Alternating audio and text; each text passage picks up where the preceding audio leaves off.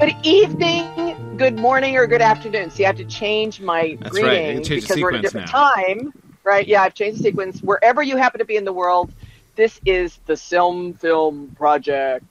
Gosh, what episode are we on? I don't even know. 18? 18, no. Yes. 18. Oh my gosh, 18. But that's not what's really important. What's really important is, what episode is this really? Mr. Oh, right. The exciting thing is that this is episode 500, the 500th episode ever released on the Tolkien Professor podcast. So that is pretty exciting. And it happened on Film. Yay! Yeah, exactly. And I didn't even honestly remember that. It was, there's so many things going on, and I've got these things, and then finally, the folks at Signum who helped me post the podcast and stuff sent me a message, and they're like, you realize that one we just posted was 499, right? And I'm like, no, I did not realize that. So, and just think back in the days when it was just Corey walking around a lecture hall, right? Exactly. With students coughing and sniffing and whatever else. Oh my goodness! About the Lord of the Rings. Yeah, there's been a certain amount of evolution going on here. There has been. That's awesome. Since we started, but it's very exciting. So actually, to commemorate the day. Oh, sorry. So here I'm just noticing that, of course, naturally, I seem to have messed it up somehow. Anyway, weird. Sorry, I'm just noticing that the Twitch channel titles. Oh no! Right. I fixed it earlier. Oh, again? But it didn't take. Does it say Sauron defeated? It does. Yeah, no problem. Anyway, so to celebrate our 500th episode here tonight, we're gonna do a special giveaway. And though, as always, we hate to disenfranchise all the folks who listen to the podcast. As you know, folks who listen to the podcast asynchronously are kind of, have been the backbone of the whole podcast thing from the beginning, so it'd seem a shame to exclude them. So here's what we're going to do. We're going to give away 3 things tonight. And what I'm giving away, because of course, as you all probably know, because if you've been listening to announcements and stuff, you know that Mythmoot 6 is coming up. Mythmoot 6 with our dragon theme. That is next week. So next week, this time, I will already have reenacted the Flight to the Forge. So it is starting next Thursday, and it's going to be an enormous amount of fun. So we are we're gonna do that. So, but this year, of course, as you've probably heard, one of the primary things that's different about Mythmoot, one of the new things about Mythmoot, is Mootcast. We have the ability for folks to come in and watch and, at least to some extent, participate in all of the live sessions throughout the weekend. And to get access to a full digital archive of the recordings of all of the things for the whole weekend. So it's really cool. It's a $75 registration for Mootcast for all of the 4 days. So we're going to give away Mootcast seats to 3 people. Now, if you win the drawing and you already have registered for Mootcast, don't worry. We'll give you an Anytime Audit seat instead, so you get access to any course in the Signum University catalog that you would like. So you get that instead of Mootcast. But Mootcast is our first is the primary thing here that we're giving away for that. So here's what you do: if you would like to enter in our drawing, send an email to info@signumu.org. info@signumu, signumu.org. Do that between now and next Wednesday, and we will, and then we'll be awarding the prizes on Wednesday next week.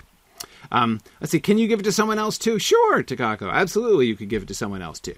That would be perfectly fine. We're not going to thwart generosity. So, absolutely. Okay. Cool. So that's what's going to happen. So I hope that you guys will enter. If you, so again, just send an email to info@signumu.org, and we will enter you in our drawing, and we will draw 3 names, and we will give away 3 Mootcast seats or Anytime Audit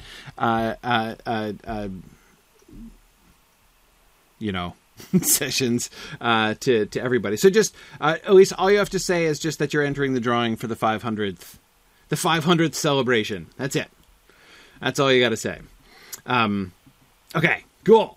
Very good. Anyway, so I'm so excited to share this 500th session with you, and of course, this comes on a momentous night for Film, as well as this is the first night of our new schedule. So, of course, we're in some ways sad to be leaving our old time slot. We've been on Friday mornings at 10 a.m. for 4 years now, just about,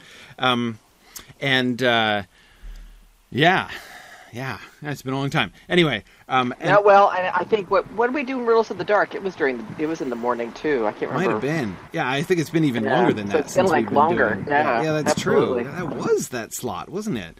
Yeah, we've been doing that time slot for ages. It was like 7 years. 7 years, 8 years, or something like that. But anyhow, so although we are sad to leave our old slot, and I know there are some people, especially folks on the Europe side, who have an understandably challenging time making this particular time slot. But of course, I know it also opens up opportunities for some of you guys to come. I see a lot of new faces that I don't usually see here around Film, and that's great. Really excited to see you guys, and glad that you could join us for these conversations, which I have been enjoying more and more all the time. Like I am more and more thankful for and more delighted by Film the further we get into things. So I am glad that you guys could join us for that. All right. Exactly. Tony says, no, I don't have to sneak and do this at work. Yeah, I know that there were some of you kind of listening in on the sly, and I'm also glad to make honest listeners of you as we're moving forward. That's really good. Okay, so I think that's it. Myth Moot coming up, the 500th, right? Yeah. Okay. All right. Good. I think those are all the things, all the announcements that I wanted to talk about. So great. All right. Then let's get down to business, because tonight we are moving on. So for those of you who are joining us, who are new, like if you're just popping in and you've never been with us before, we're in Season 4 of the Silmarillion Film Project, which means we're in the building of in the center of everyone's favorite chapters of Beleriand and its realms. So we are... tonight we're going to be talking about episodes 7 and 8 of Season 4. And episodes 7 and 8, to just look at the quick overview, and this is overview and suggestions based on the outlines we made before and suggestions that people have made in our on our discussion forums. And in case you don't know where the discussion forums are, we can... Marie, could you actually paste the link, a link in for me, so that I can copy and paste that to the chat, so to make sure everybody knows where to find that? That would be really great. Great. Okay. While you're doing that, I'm looking at this first slide, and it dawns on me how brilliant everybody has been, because this is kind of like the midway episode in the season. Mm-hmm. And the topic of the Kinslaying Revealed is perfect for like a mid-season... Yes. Big dramatic thing, I'm sure we did it on purpose. I know we planned it this way. We did. I mean, one of the biggest questions, right, was whether or not the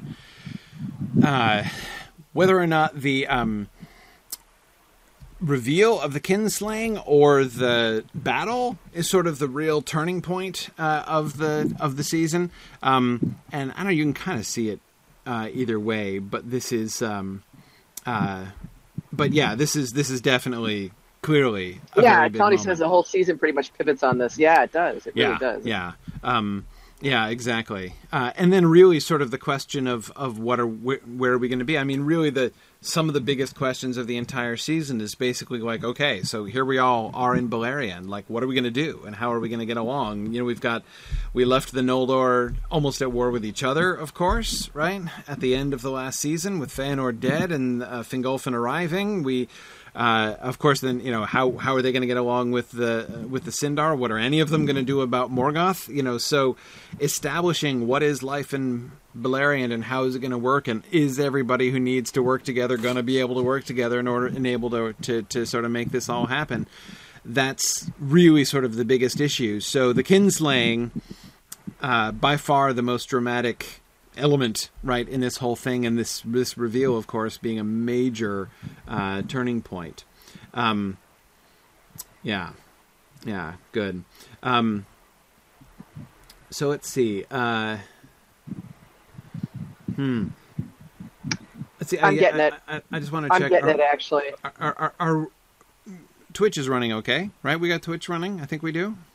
Oh, somebody, I don't know. Okay. Somebody asked. I think we do. Somebody else... Yeah, no, I'm pretty sure we do. I can tell from the comments that people are hearing what we're saying, so that's good. Yep, yeah, it's up and running. Okay, cool. So, and, I have a couple big picture questions, though. Before we get into the nitty-gritty of episodes 7 and 8, I'm kind of thinking about the big picture here. So, just, again, quick review here. So, 7 is when Thingol is going to discover the truth, right? Círdan is going to come and tell him what he's worked out and what he's learned and what he's worked out about the kinslaying, and of course Angrod and Finrod, though sort of in different spirits, are going to come clean about that, and then we get the ban.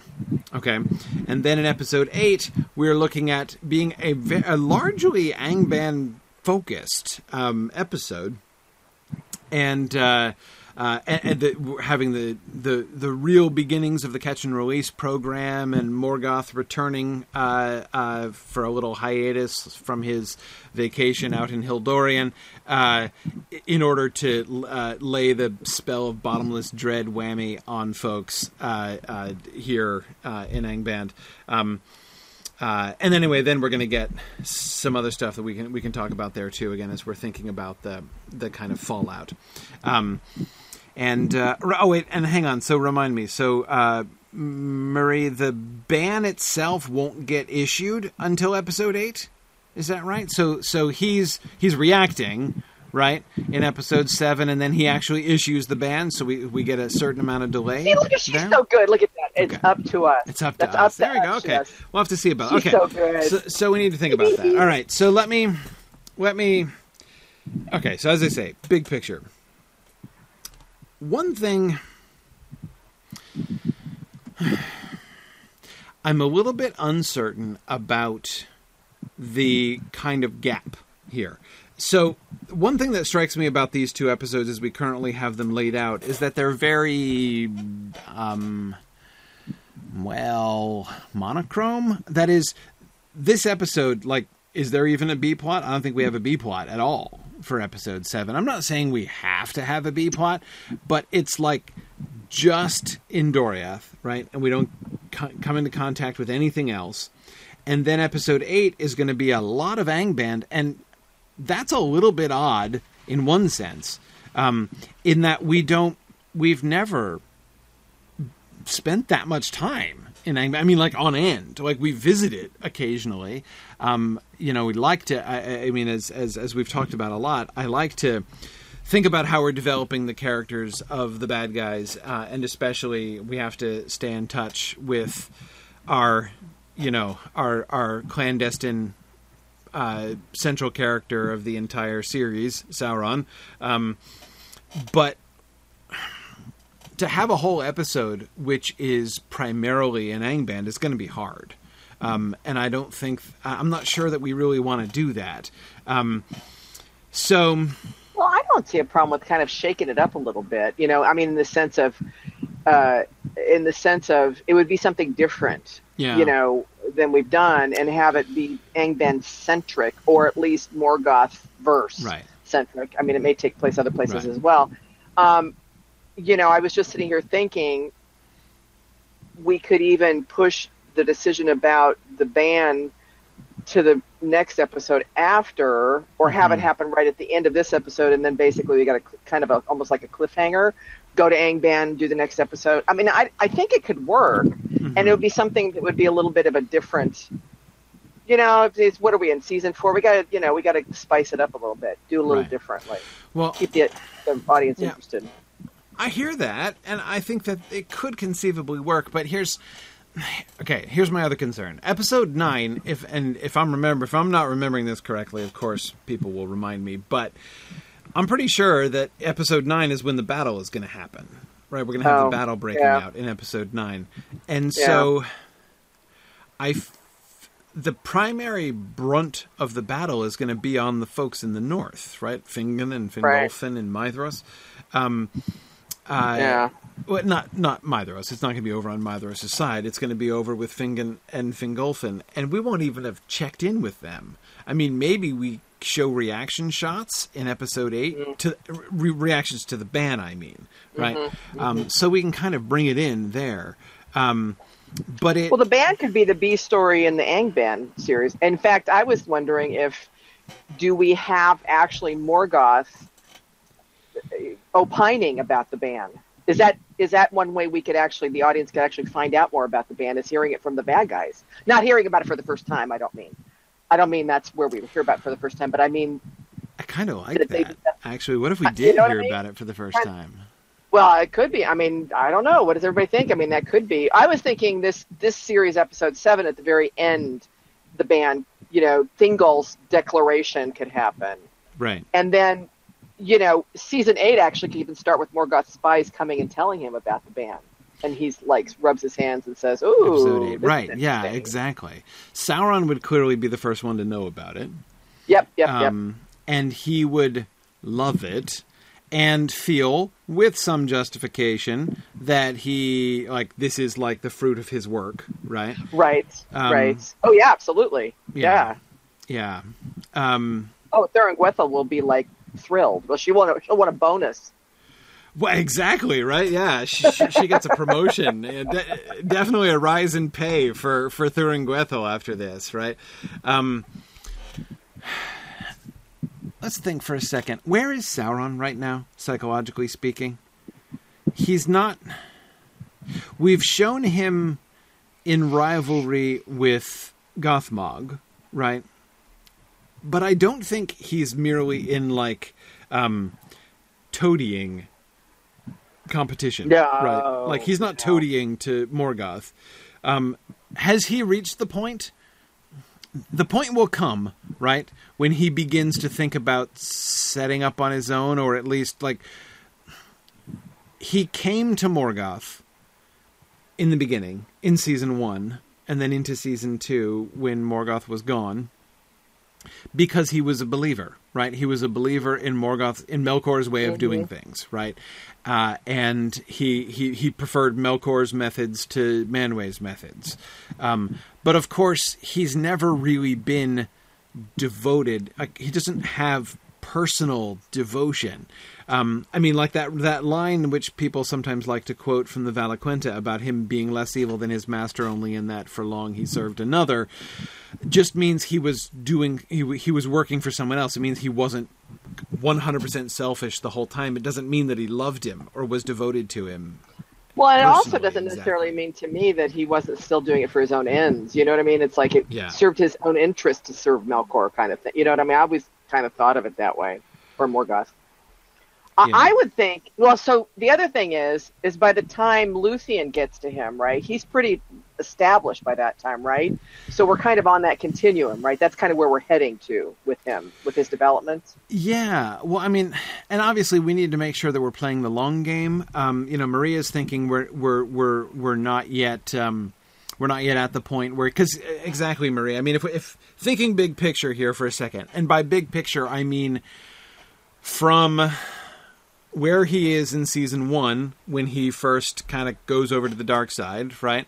But of course, still thinks that he's doing not exactly what's right, but what is best, right? This is the way that rule should happen. This is the best vision for Arda, and certainly the most effective way to achieve his vision for Arda, Melkor's vision for Arda. This is, it was way better than Manwë's method, right? He's still certainly very, and the thing we've been wanting to resist from the very beginning is simply making the bad guys look like, I just go to the beach and kick people's sandcastles over for fun on my free time. I just enjoy destroying things because I like destruction, and I like evil because evil is fun. They're not like that. And we don't want to make them cartoonish, and we certainly don't want to make their falls too precipitous. The parallel I've often made, because it was to me the most comically unsatisfying depiction of the fall into evil that I've ever seen in the modern world, is of course Anakin Skywalker in The Revenge of the Sith. Oh, yeah. When he goes from I'm just worried about my wife to I'm ignoring my wife for this and going off to murder a bunch of children just because I should. I mean, psychologically, it didn't have any. It didn't have any real oomph. It didn't. It was very. Did we not? Yeah. I remember a conversation, but I can't remember if it was a conversation. You know how sometimes we'll go, oh, well, in 16 episodes from now, we need to do bloody. Right. But I do remember us talking about Sauron at some point. It might have been around now, where he's kind of or was it when Melkor's gone or Morgoth's gone? Where he's wait a second, I actually know how to do this better. I got a better way. Are we at that point now, or did we talk about doing that later? Well, see, that's what I'm thinking. Okay, so if we kind of think for a second about the big picture arc of Sauron, right? He starts with he is, of course, he's one of the Maiar of Aule, right? He likes making, he appreciates cleverness and making in the free scope to make things and to shape things, and he follows Melkor because he believes in strength rather than Manwë looks weak and restrictive, and so he goes with.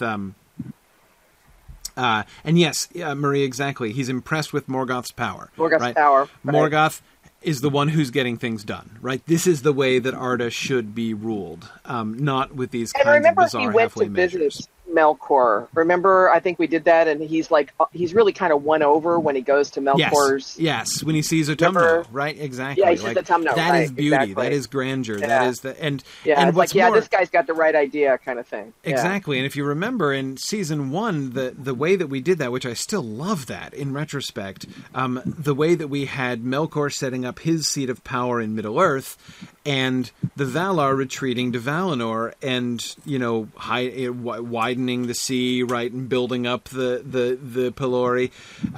So basically, it looks like they're just being isolationist, right? So the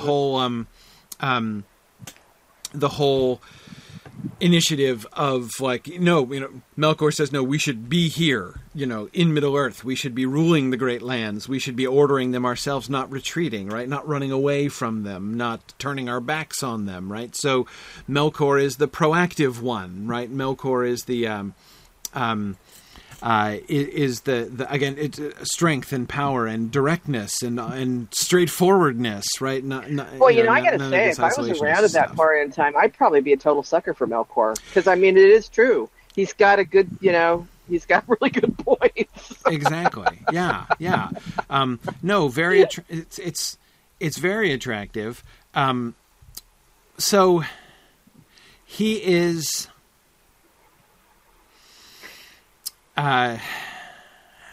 It's interesting, actually, thinking about this now. I'm kind of feeling it's also, of course, it's always possible that we've thought this through very carefully before, and I've totally forgotten it. But I feel I haven't thought this through in some ways. We know that he admires Melkor and supports him. We also were showing in season 2. So at the end of season 2, Morgoth returns. And he's been burned by the Silmarils, and he barely escapes from Ungoliant, right? He's in a bad place, right? Morgoth not in the best headspace at that particular time when he returns. Did we decide, and obviously Nick and Marie and y'all who have been talking about this on the discussion boards can help me remember, what was Sauron's reaction? The thing I remember most clearly is that Sauron had begun the whole orc project. right? But he wasn't just making wicked, evil, twisted, horrible creatures filled with hate and rage in order to be instruments of cruelty and destruction to others. That wasn't the plan for the orcs.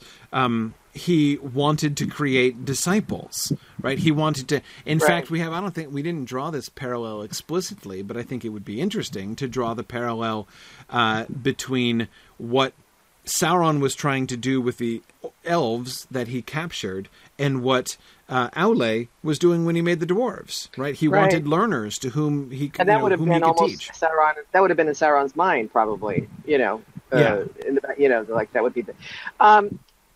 I seem to remember, and again, script team will know, but it seemed to me like when Melkor comes back, burned by the Silmarils and whatnot, and sets up shop.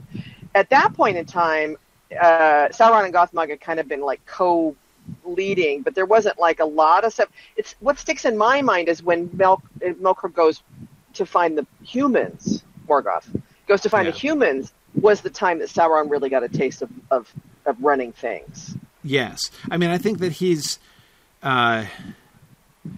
This point right now is when he is most in charge. He was always during season 2, while Morgoth is while Melkor is in prison and then living in Valinor thereafter, Sauron is kind of running his own show, but it's a sideshow. Right. Gothmog is the one who's sort of in charge of things.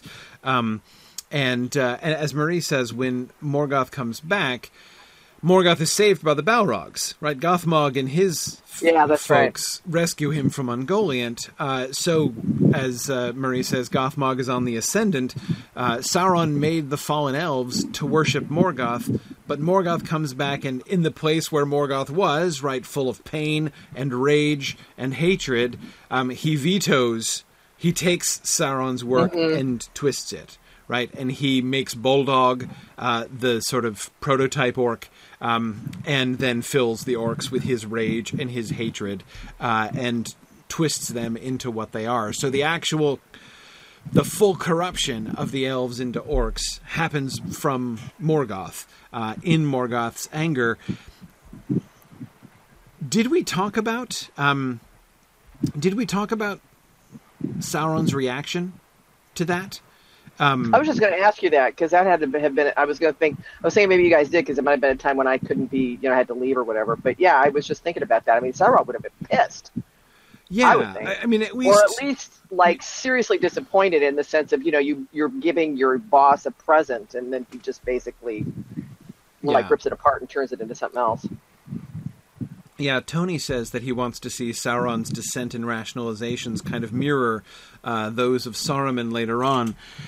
They're not exactly the same, I think, but similar. I mean, Tony, if there's the certainly the core knowledge, rule, order, that's like Morgoth's recruiting flyers, like have that on the title page, right? So that's very much like knowledge, rule, and order are the things that I think attract Mairon, right, to Melkor in the first place. He does all three of those things really well, and like freely and openly dispenses knowledge and establishes order and rule, strong rule. All three of those things very attractive to Mairon, very much like the way that he feels like things should be, right? But that is true. It's a real parallel. Elise also made the point earlier, and I didn't want to lose this. Oh yeah, good. I wanted to come back to that too. The parallel with Galadriel. There is kind of a parallel here. I mean, it's kind of light and dark, but many of their motivations at this point, I would think, we could actually be showing that kind of contrast. Yeah. But here's what I really want to know before we treat that. I want to know, is Sauron still a ginger at this point? Yeah, totally. Totally? Okay. Totally. Or maybe even more ginger, right? Yeah, and that's something, I'm sure we talked about this. We must have talked about this during the course of Season 3. But what is Sauron's look these days? I mean, your reference to his hair... Oh God, now I got Good Omens on my mind. Brings it up, but David Tennant's right, yeah. Right. I wonder what his look is like. I think we have to resist him being, like just wearing, like dressing like Dracula and, and looking all, evil, right? I don't think he looks really evil. Yeah, Murray, exactly. He's not really Dark Lord material yet. No, I don't think he should be Dark Lord material yet. He's not Thu yet, right? He hasn't even gotten... No, he's not gotten to the Thu stage yet. He will soon get to the Thu stage, right? But that's one of the things that I'm kind of leading up to, because the Thu stage is sort of what's next, or what's close anyway. He's like a season away from being Thu the Necromancer, and so we need to kind of, this is why I want to kind of touch base with his trajectory. So let me kind of go. I never finished. I was saying I want to look at the overall arc, and then I keep getting down into details. So the overall arc. He starts off as a believer in what Melkor is selling, right? Tony, knowledge, rule, order, right? That's his deal.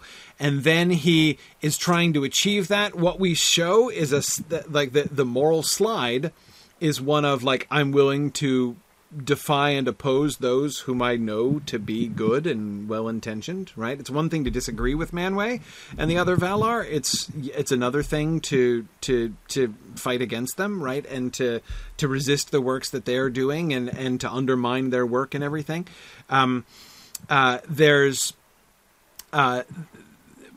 But more, we see him, and in the Elf project, in the corruption, in the super secret necromantic orc project, the famous SNOP of season 2,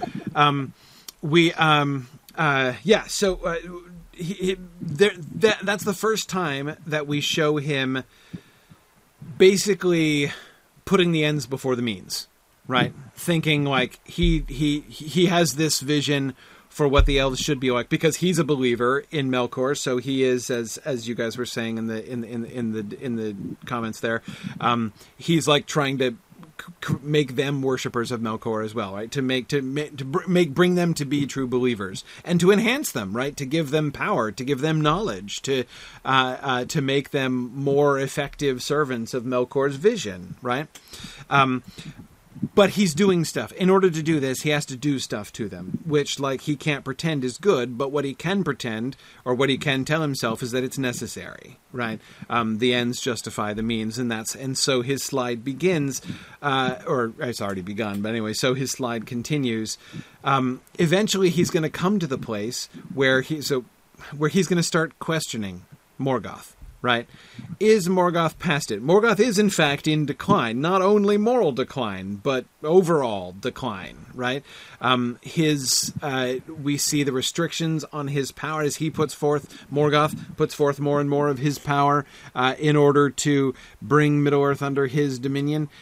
He is going to be weakened and lessened and made into, a narrower, shallower,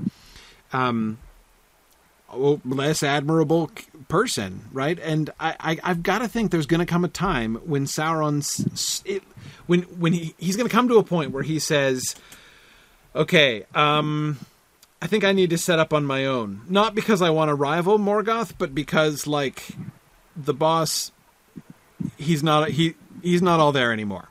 Right, of course, in Morgoth's case, quite literally true. He's not all there anymore. He's distributed a bunch of himself, right? So he's like, the boss isn't all there anymore. I'm gonna not get off the boat, but I'm gonna at least make a little lifeboat for myself here, and increasingly, I don't know, like, right? I mean, he's gonna begin to think. For himself. Tony says, is there any point at which Sauron becomes greater than Morgoth? No. I mean, they're just too... no. I don't think he can be greater than Morgoth. One of the things to keep in mind, of course, is what we see when we get to Numenor, right? When he when he brings about the worship of Melkor by the Numenorians. But I'm thinking when we get there, Sauron doesn't do that like a fanatic. He does that he is at that point using Morgoth as a means to his ends. Right. Then. Right. He's trying to corrupt the men. Yes, and he's using Morgoth as an instrument. He probably knows that Morgoth is locked out, right? At least for now. But he still has some access. Like, there is still power from Morgoth in Middle-earth. So I can imagine Sauron coming to a point where he believes that he can kind of harness that. Leverage.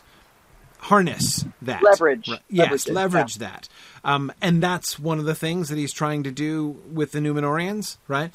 Besides which, even the Kingsmen, right, would presumably balk if he led with, so, okay, everybody, I have a plan. Why don't you worship me?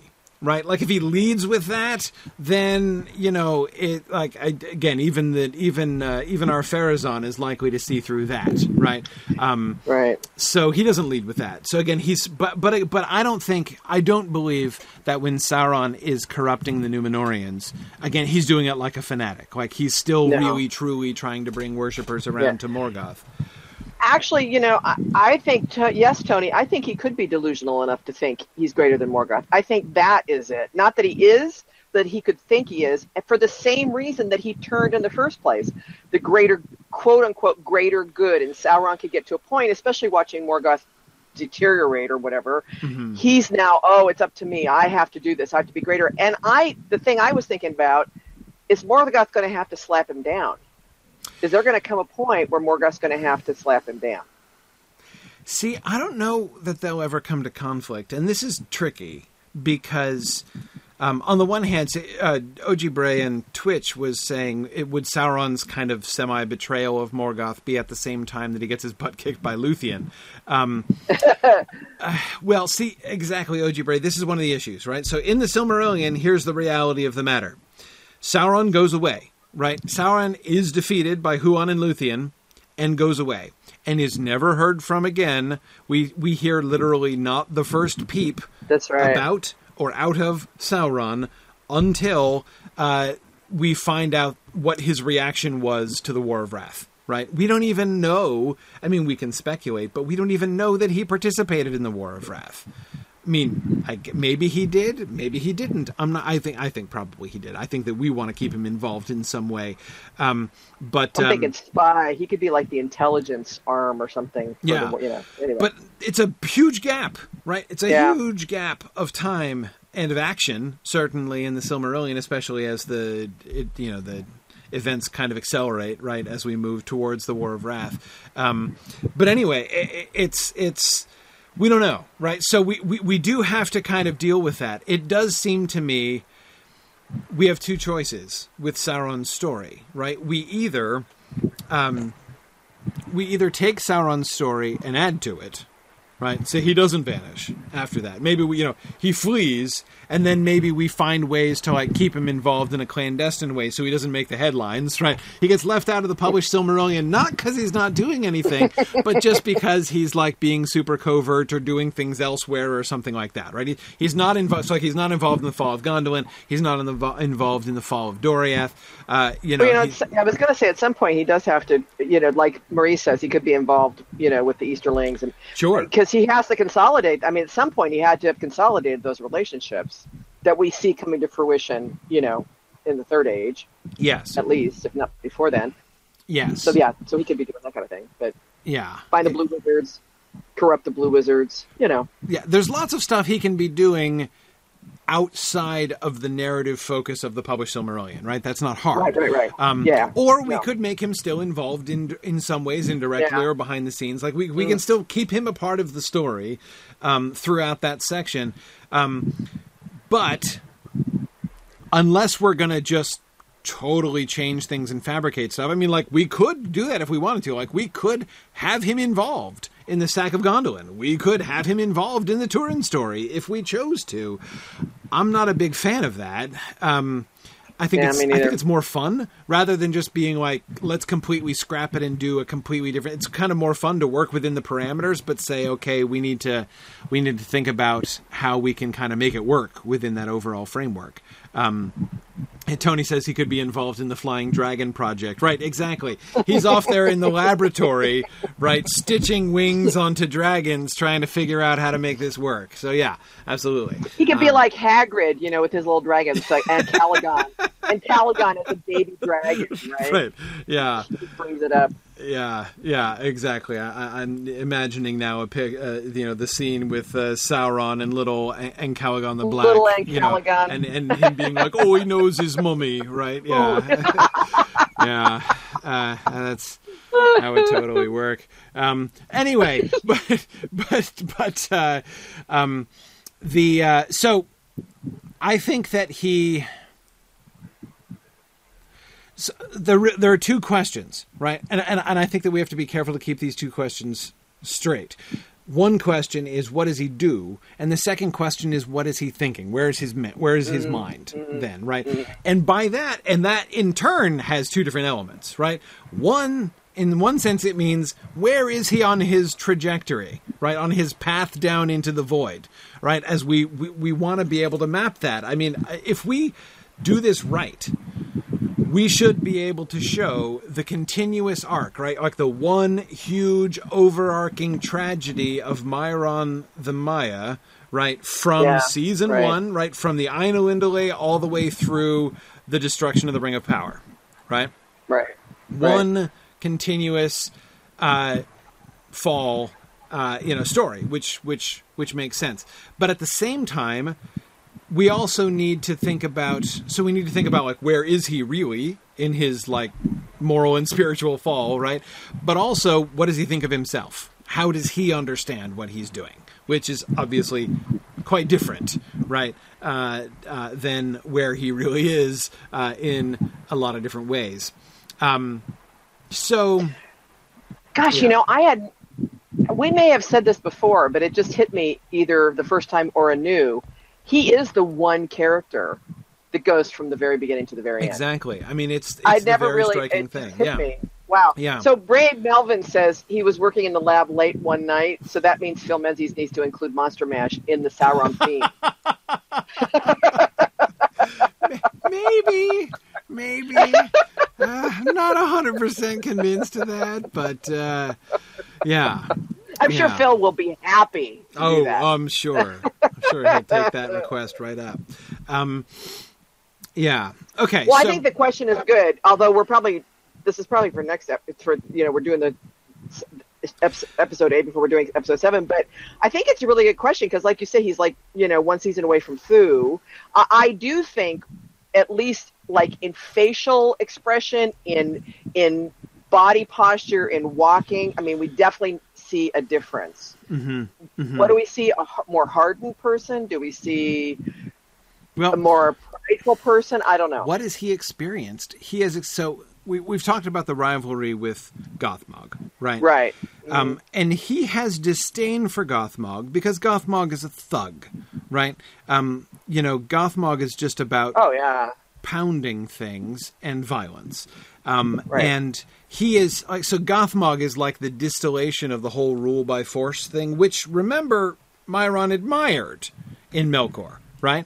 But he doesn't admire it when it is separate from, all like beauty and artistry and aesthetics, cunning, right? Yeah, exactly. Right. Like it is good to have no nuance. Yes, like the rule of the wise and the proper ordering of the world should be enforced by rule, right? Should be enforced by force. That is how it should be. Those who are best suited to plan and shape the world should run it, right? And they should run it in an unquestionable way. That I think he's down with that. That was like, again, that was that was the speech in season 1. Gothmog is just the Force, right? And he doesn't care. He doesn't build. He just destroys Gothmog, right? He's not even really interested in building things. He's just interested in sort of hitting things, right? And Marie, yes, Gothmog is completely devoted to Morgoth. And yes. I could totally see Sauron even having a reaction to that, like yes. I'm not that. I'm not yes, that. Exactly. And Tony makes the good point, and we kind of have talked around this, but this guy is going to be the Lord, and Marie said too, he is going to be the Lord of the Rings. He is going to have the technology to make these rings, in the millennia going forward. But he's a tech guy, right? Yeah. He was Outlay's person, and he's the tech guy. Yes. So that maybe is kind of the planet around which we orbit him. Yes. At the point where he's we lose him in the canon of the Silmarillion. Right. Now, Rhiannon asks a great question. When is Sauron going to start wanting to completely dominate the wills of others, ring of power style? So my thought about it, I've been thinking, and by the way, Rhiannon, thank you so much for your contributions. Great to see you. I know you just recently got all caught up with the podcast and stuff, right? Thank you for all of your suggestions. Was thinking about several of the things that you suggested. That's quite a job. Yeah, it was really good. Anyway, so thank you. But to your question there as well. So here's my thought: like how do we get to the Rings of Power, right? How we get to the Rings of Power is now Sauron. Remember that that line that I already semi-quoted from the end of the Valaquenta about how Sauron follows the same path down into the void, right? That Melkor did. But see, Sauron is following behind. That is to say, he's seen Morgoth walk that path, right? And he's seen where it ended up. He's genuinely shaken after the War of Wrath, right? And I think a big part of what shakes him is that he sees what led Morgoth down that road, right? He sees what Morgoth did wrong. So he's going to do the same thing, right? He's going to end up doing the same thing. So how does he? He's smart, right? How does he do this? Now, again, this happens all the time, right? Smart people end up making the same decisions or the same bad decisions that lead them to the same bad cases as people that they know about full well before. This happens, right? This is not a strange phenomenon. This is a process I believe in, and I think that we can. But so Rhiannon, the Rings of Power are my. Kind of my answer to that question, really. Like, how does that happen? Basically, he's not just going to go the same way.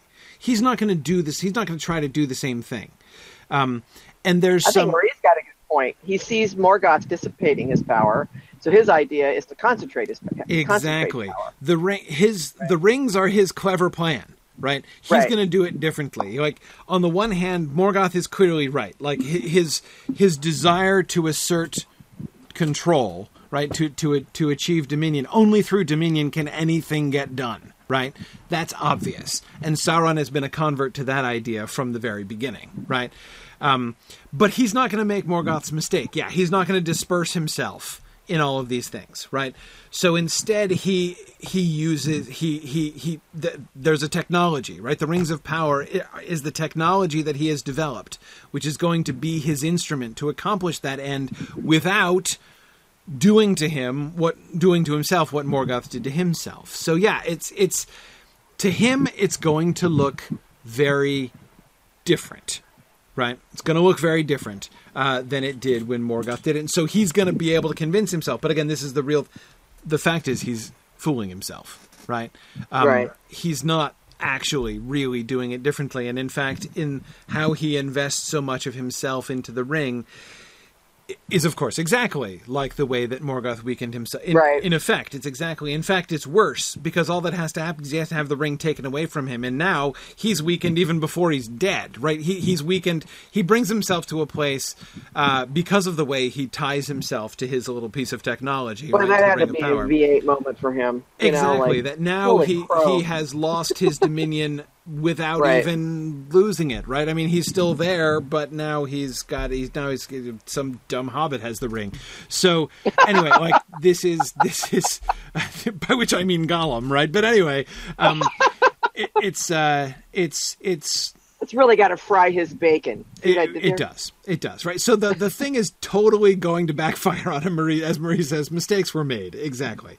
Mistakes were made. Exactly. Now, I have a question. Go ahead. So just one last thing, just following up, as Tony is suggesting here, we have an even more profound fooling of himself that is only going to happen after a great deal of time, right? And that is, no, he's never going to challenge Morgoth when Morgoth is there, because he knows, like, firsthand. He has met Morgoth, right? He and Morgoth have worked together. He knows he is nothing like as powerful as Morgoth, right? But after Morgoth is gone, and he's been ruling for a really long time, and there's been no sign of the Valar, and he has been in his own kind of moral, he is going to bring himself to a point where he does believe that he can, that he can basically succeed where Morgoth failed. Like, Morgoth couldn't pull it off, but I'm going to pull it off, right? He needs to get to the place where he really believes that, and it needs to be. And he'll keep seeing no signs of the Valar doing anything. I mean, he'll miss all this because we see that they are still involved. Yes, but he doesn't see any of that at all. Yeah, exactly. Well, I have a question for you.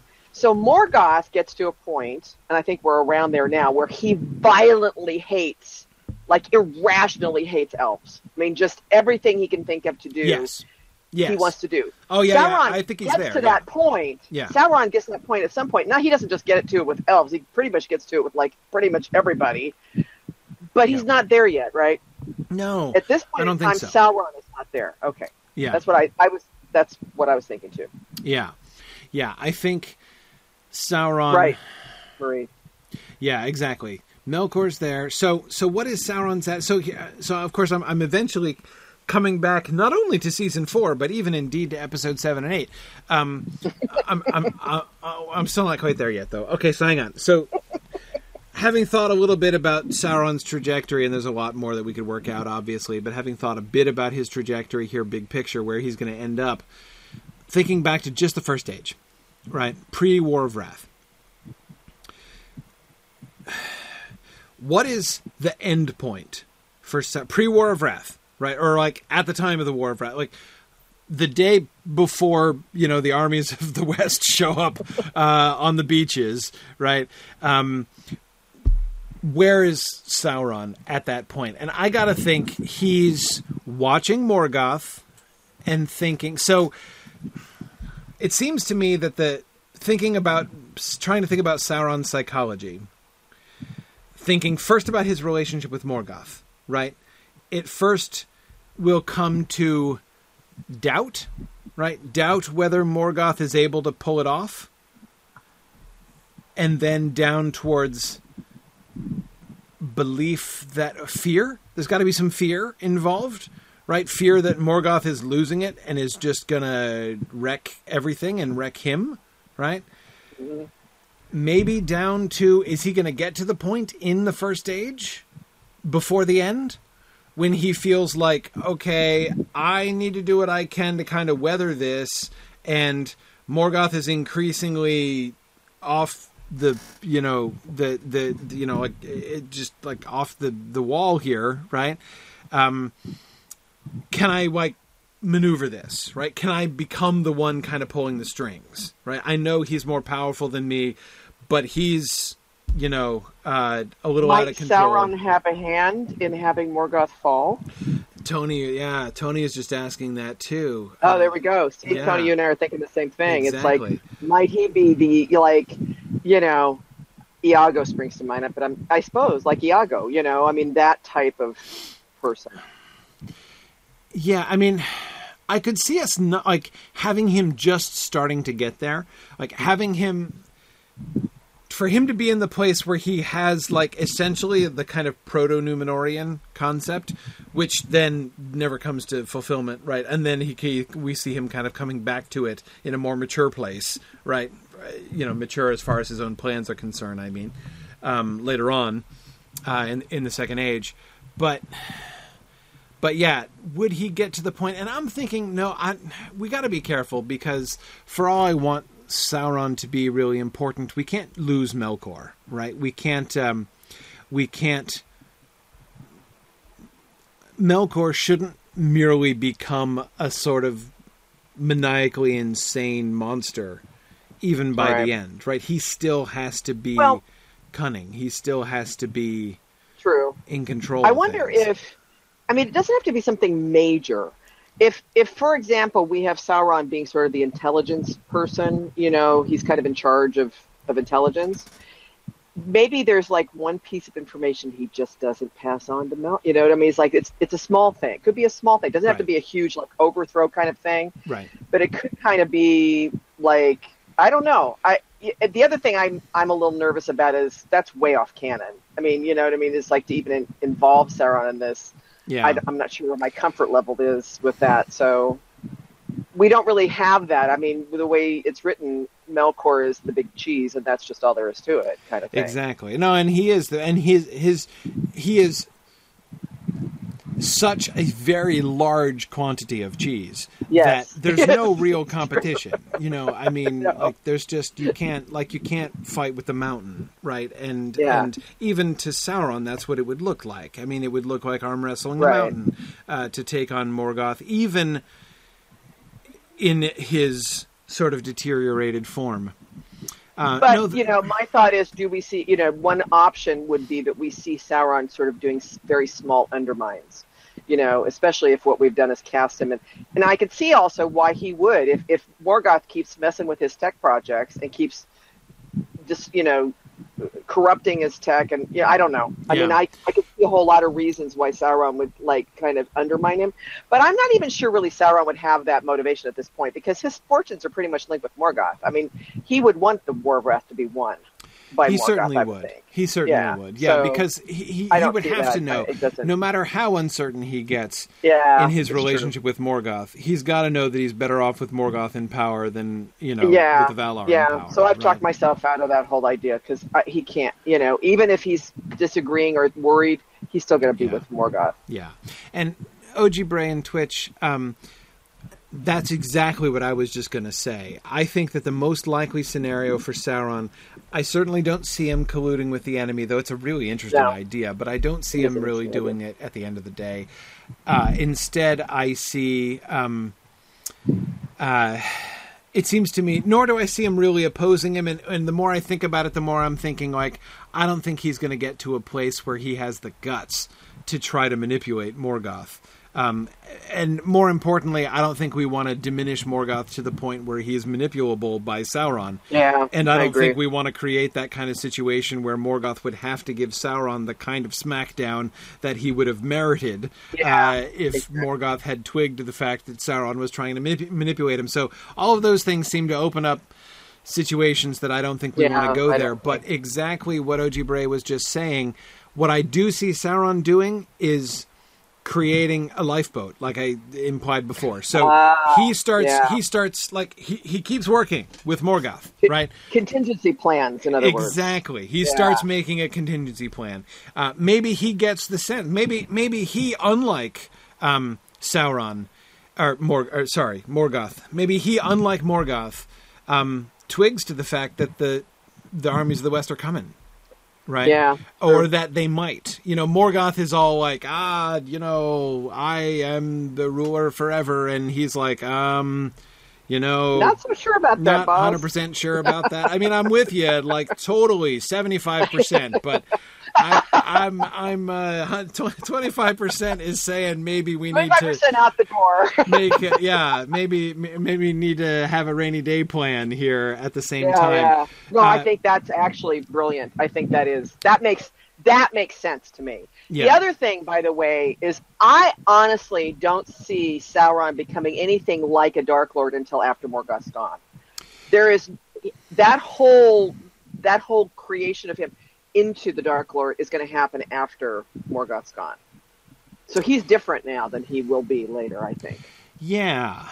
Now we'll have to come back to Thu in a minute because we have to make Thu work within that context. Yeah. But I agree with you. I agree with you in general. Well, see, the nice thing, I mean, as you said in one of your lectures, Luthien makes him sit up and cry mommy. Right. So, then it puts him, it's like he regresses.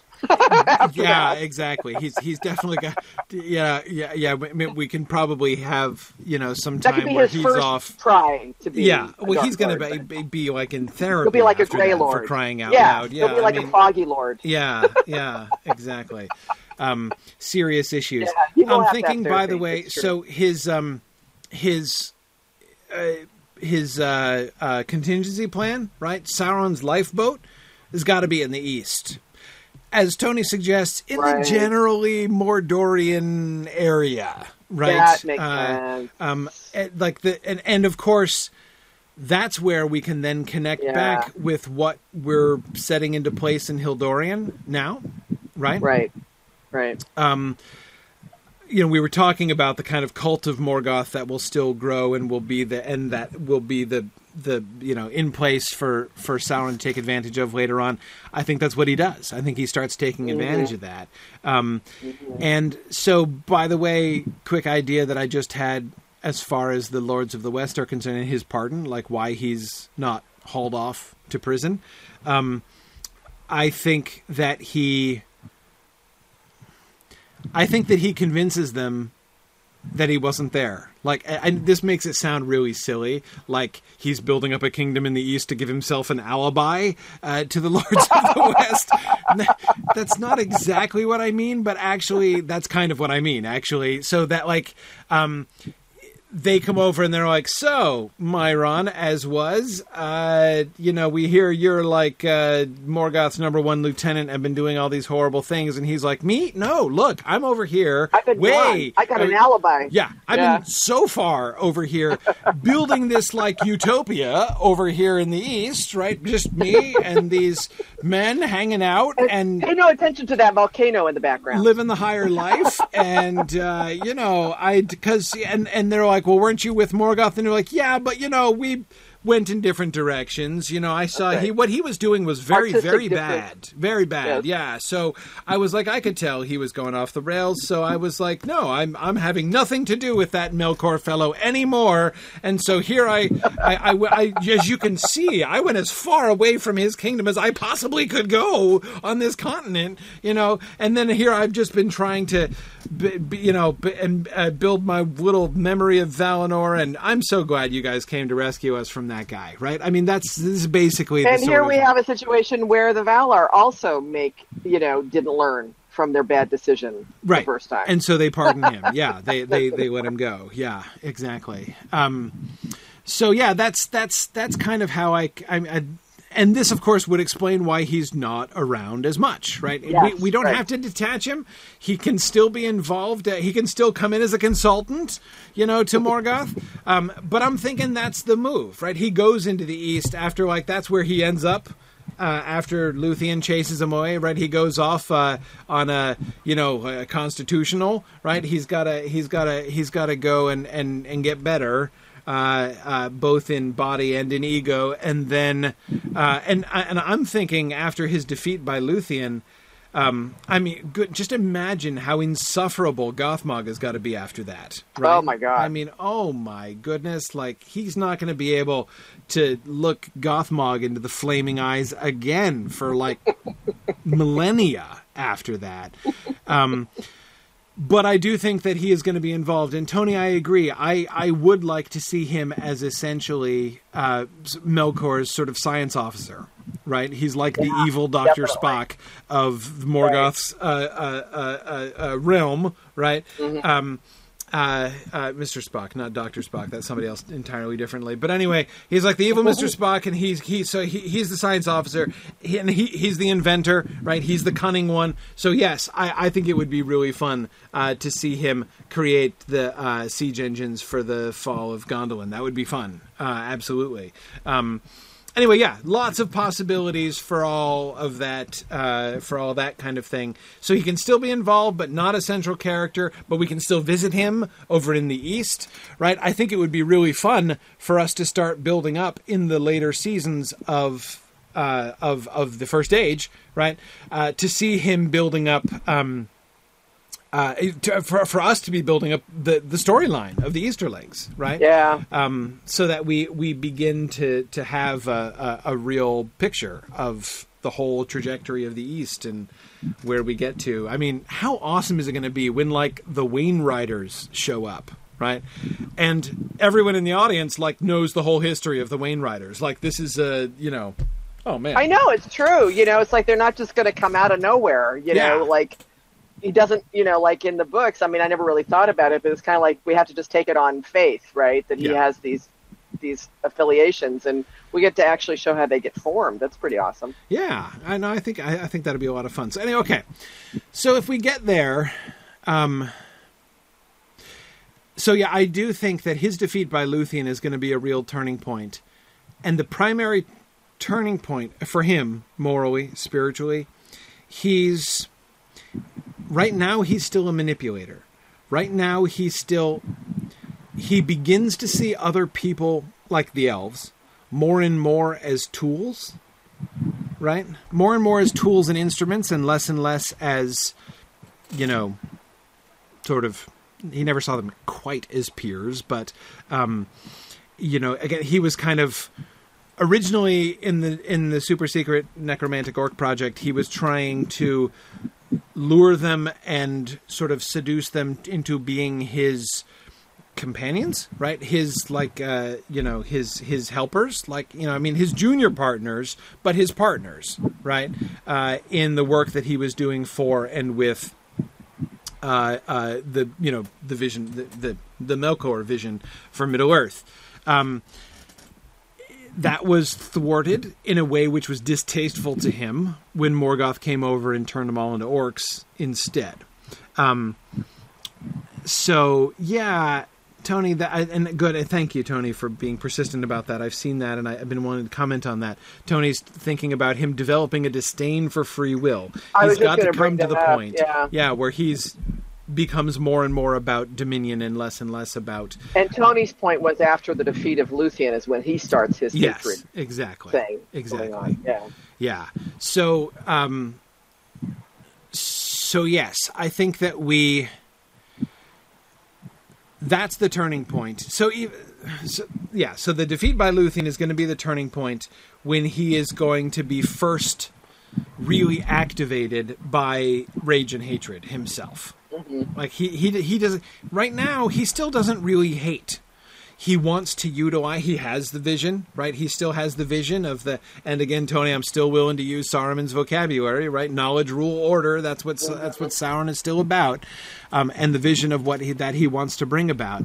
And he's still wanting to sort of recruit and convince. He knows that he can. So the elves from Valinor, he must see as. How would he see them? He would see them as what, like zealots? Like he can't work with them, right? I mean, he can't. They're not gonna.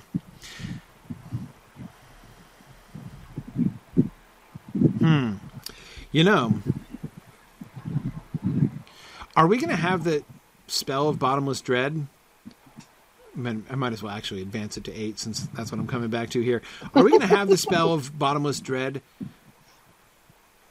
be like sort of a parallel to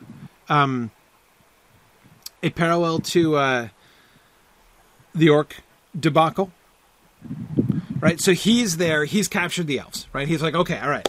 I've got plans. I'm capturing elves again. So this is like the Elf Project Take 2, right? The Elf Project Take 1 was going along fine until Morgoth came and, sort of stumped on things. Exactly. Yeah, exactly. That was disappointing and unfortunate, but that's okay.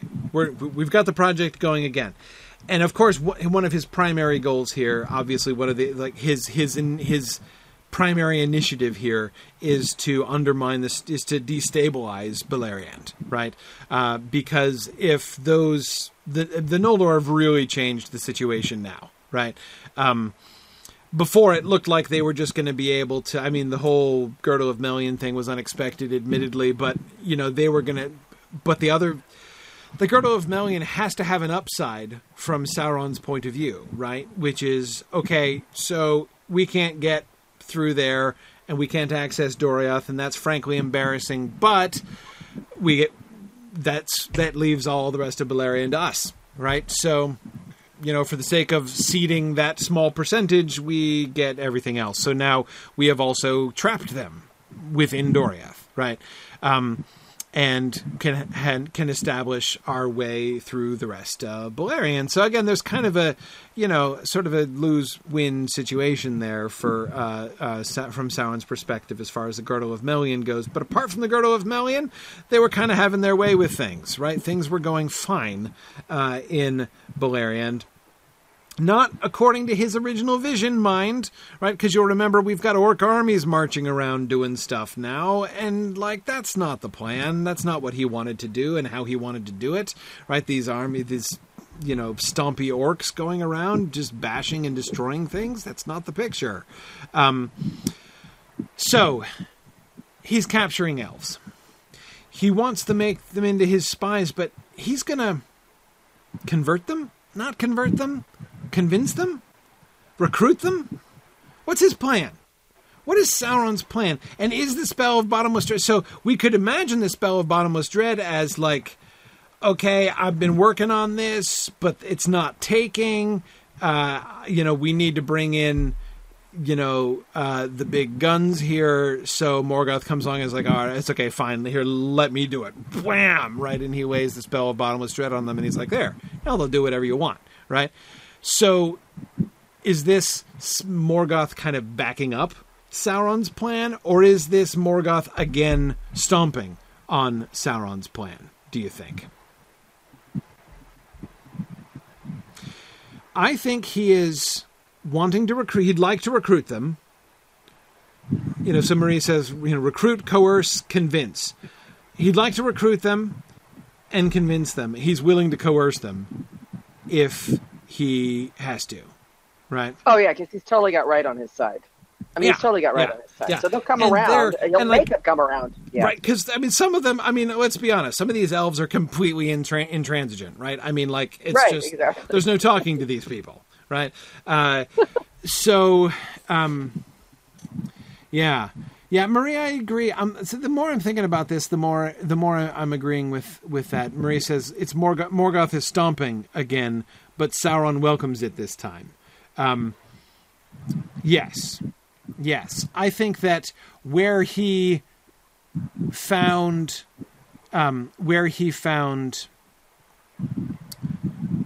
Morgoth's orc thing distasteful, I think that this he finds quite up his street, right? The way that the kind of impression, right, that Morgoth is able to make, talk about understatement, right? The kind of impression that Morgoth is able to make. And Tony, again, I'm coming back to, you're thinking about Dominion and free will, right? This is what he sees here is Morgoth just overriding them, right? Just crushing their minds and overriding their wills completely and subjecting their wills utterly to his power. And I think Sauron kind of looks at that and is like, hey, that's good. That works. Yeah, that works.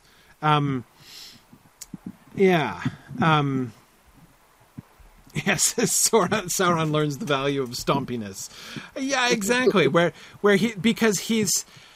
It's another step that he has not yet really taken, or at least not yet consciously taken. What he was doing with the elves originally, right, back in the second season, when he was doing his proto-orc project, what he was doing was still coercive, right? I mean, what he was doing was manipulative. He was doing like brainwashing tactics, and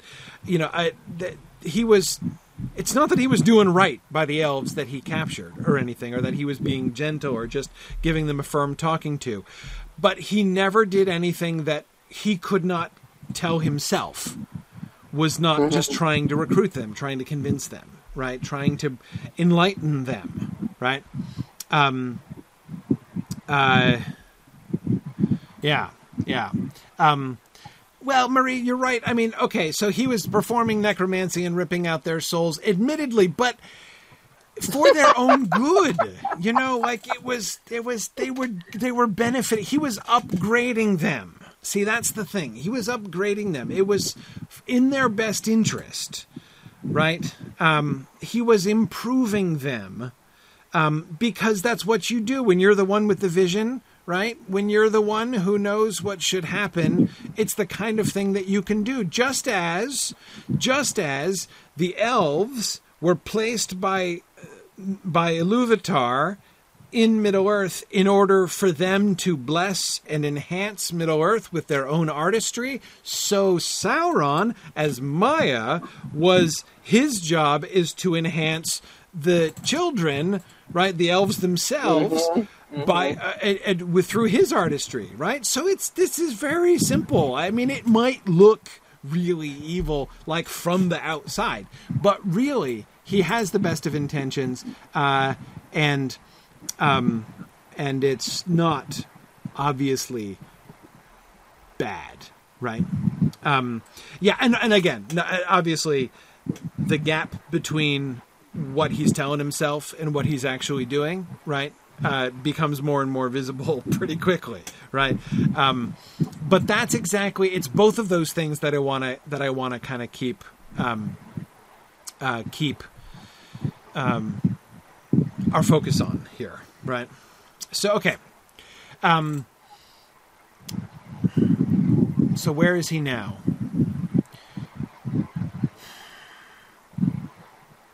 Morgoth is going to come in and lay the whammy on them. And he's going to be like, okay, you know what? This is what's necessary, right? This is where I failed before. He's going to be like, I failed, I admit it. My original plan, my whole original necromantic thing with the upgrades and stuff, like it didn't work out. And I was too gentle.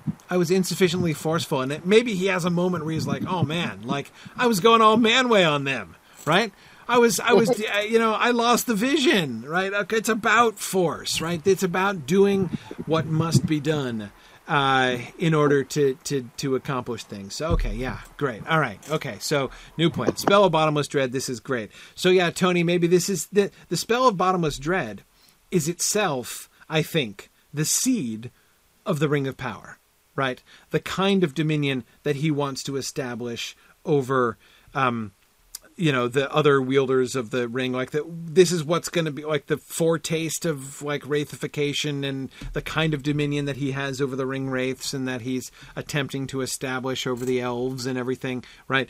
This is like he's watching the Spell of Bottomless Dread and is like, oh, okay, I could work with this. Okay,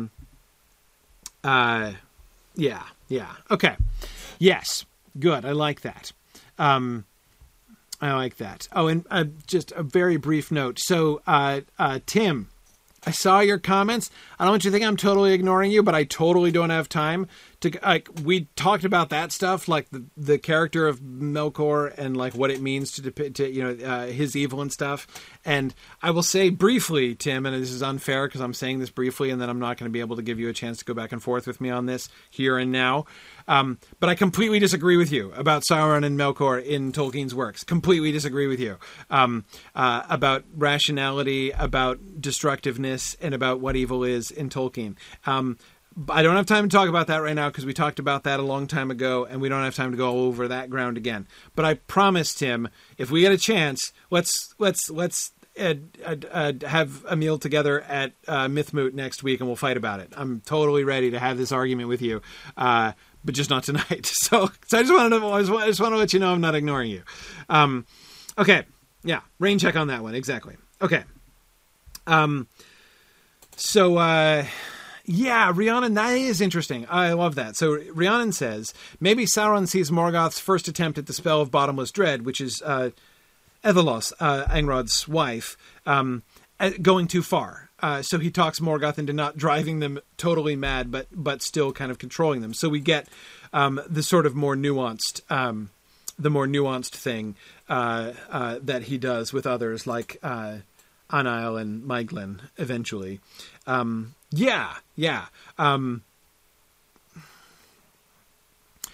Again, I want to be careful. We have to be careful not to make Sauron nuanced at Morgoth's expense. That's a constant temptation, really. Anyway, yeah, you see what I mean, Rhiannon? Like, it'd be really easy for him to be the brainy one, Sauron to be the brainy one, and Morgoth just comes in and he's like, I shall smash their brains, and then Sauron's like, oh, okay, no, that was good and stuff, but maybe a little more gently, big guy, okay? Because let's think this through, and how this might be more effective, and Morgoth is like, oh, okay, I shall do it differently then. Like, obviously we can't go quite that far. And I'm not... Morgoth smash, exactly, is kind of where we're ending up there. And... anyway, and again, I know, Rhiannon, I know you weren't suggesting that we depict Morgoth that way, but again, my fear is that it's easy to kind of slide into that, right? There's no way that Sauron sees the usefulness of an alteration to the spell of bottomless dread more than Morgoth does, or more quickly than Morgoth does, right? Morgoth has to be at least as strategically brilliant about this kind of thing as Sauron. But what I think we can see is a difference in their goals, a distinction in their goals, right? As we saw dramatized much more fully in the orc issue, right? And, okay, so Tim here, I'm being totally unfair and slightly coming back to what I said I wasn't going to talk about. Since Morgoth's return, he is more interested in destroying things now. His vision has changed. His experiences, the line he crossed in Valinor at the end of season 2 with the Darkening of Valinor, the pain that he has experienced and still experiences from the burning of the Silmarils, his restriction to his form, he has changed. He is no longer the guy with the vision, the unscrupulous vision, but the vision, nevertheless, for bigger and better Arda, right, that he was in season 1.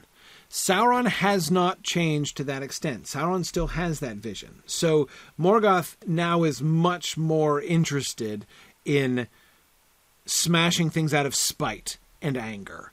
Sauron isn't there yet. Post-Luthien, he's going to be a little closer to that, but he's definitely not there yet. So again, that's the distinction. It's not that Sauron is the smart one and Morgoth is dumb. It's that Sauron is wanting to build, and Morgoth is a little more interested in destruction.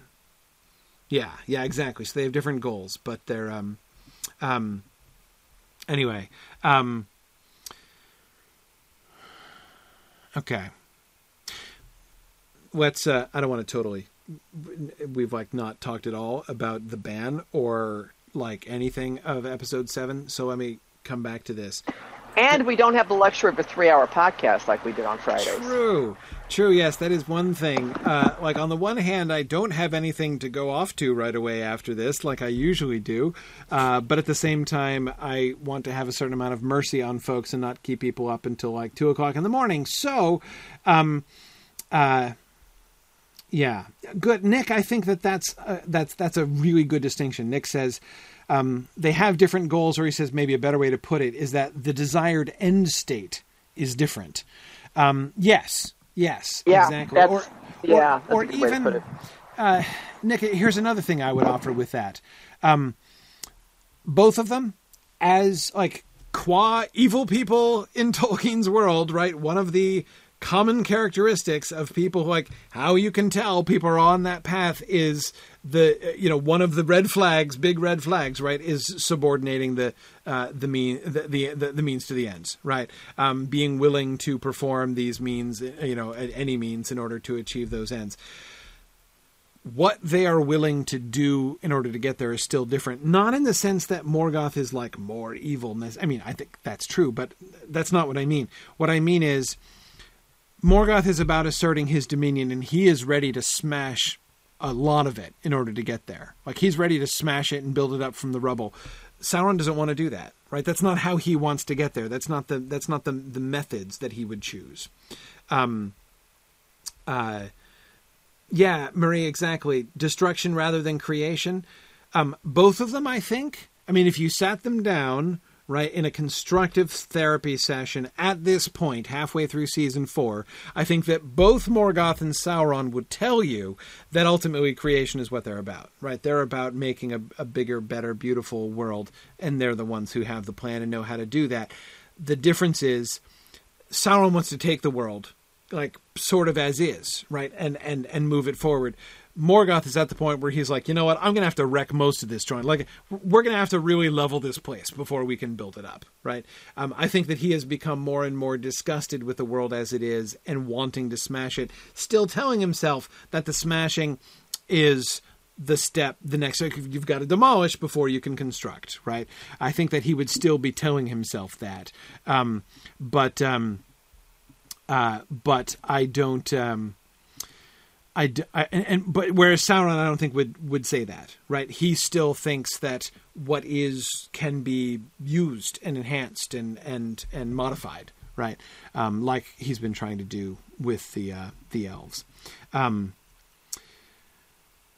Yeah. Rhiannon suggests that the smashing of Ethelos's mind could be a reaction to her being rebellious or defying him somehow.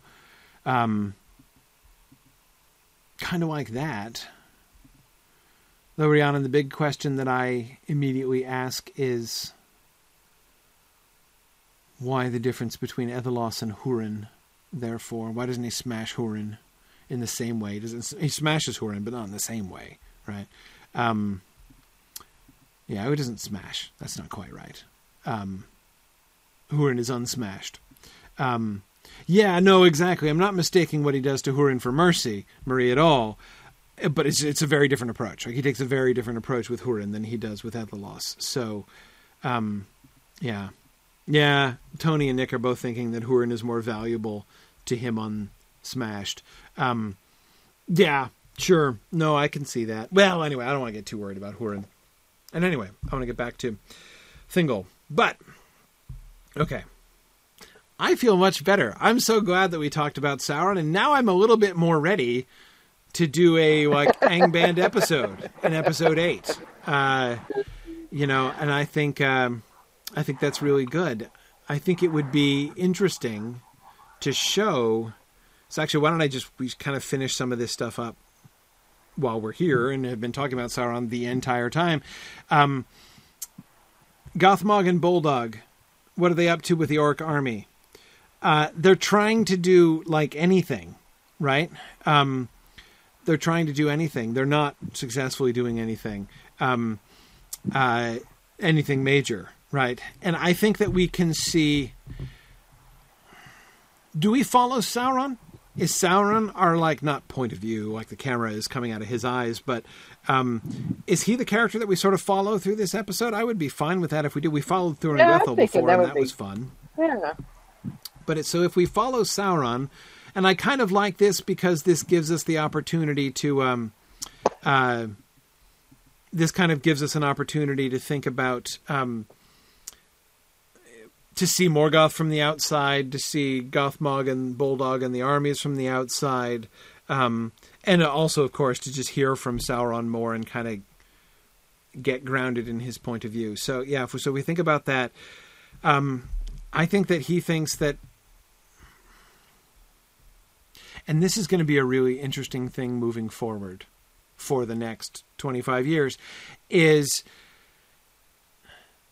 Sauron despises orcs, despises them. when he looks at the orcs, he still sees his beautiful superior project that got wrecked. So, yeah.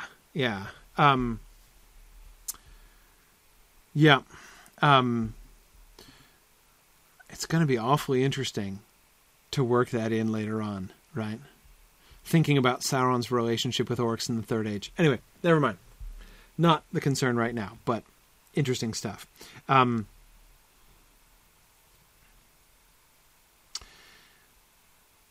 Let's see. Would Gothmog and Boldag have opposite military philosophies? Gothmog being about just sort of force and Boldag about discipline and order. So we have like soldiers versus like the kind of berserker approach. Maybe. I mean, I could see that. I mean, I think that Boldag and Gothmog are clearly on the same page. And what's more, there's a clear pecking order. They're not in rivalry with each other, right? Boldag is the soldier. He takes orders, right? So he serves under Gothmog and I think has no problem with it. Boldag is not trying to set up on his own in competition with any of them. Yeah. So yeah, I mean, there's definitely a pecking order there. But yeah, I think that Sauron,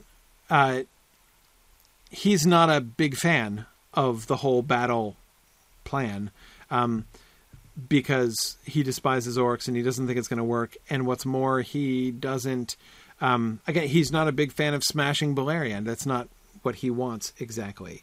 I think that his vision, so what is Sauron's vision? Sauron's vision is he wants to set them against each other so that he can like annex them separately. And by annex, I mean, that he can, recruit them each separately, like get them all kind of working for him.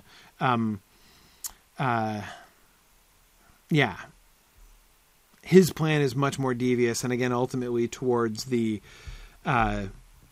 conversion, dominion of all of them. But again, sort of as is, and then building on that rather than like, let's just kill them all and be done. Okay. Well, let's get back to Thingol. We're going to talk about Thingol here. Okay. Círdan. Meanwhile, back in Doriath.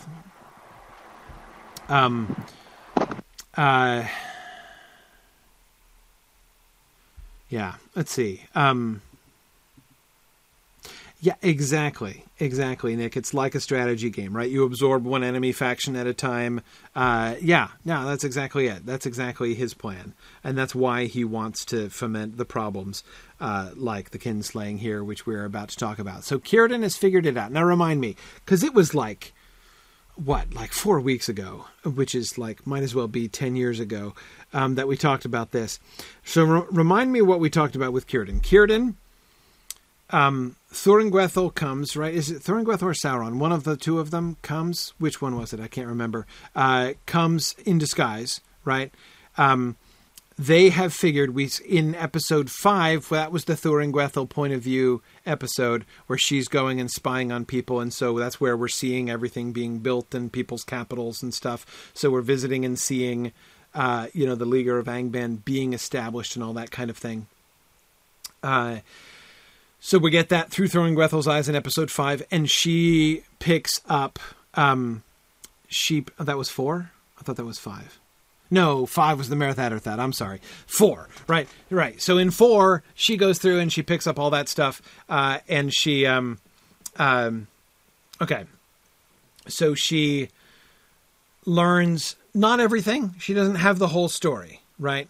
But she learns several things, and she comes to Círdan with several pieces of information. The primary piece of information that she comes to him with in episode 6 is that it was Feanor who burned the ships. And we know that Círdan was super concerned about the burning of the ships, like he would be, right? And learning that Feanor burned the ships leads him to a really horrible suspicion, right? Because he hasn't been told. Did we say, does Thuringwethel take a shot in the dark? Right? At the end? With Círdan? She did. Does she take a shot in the dark, like, that, you know, does she plant the idea that, does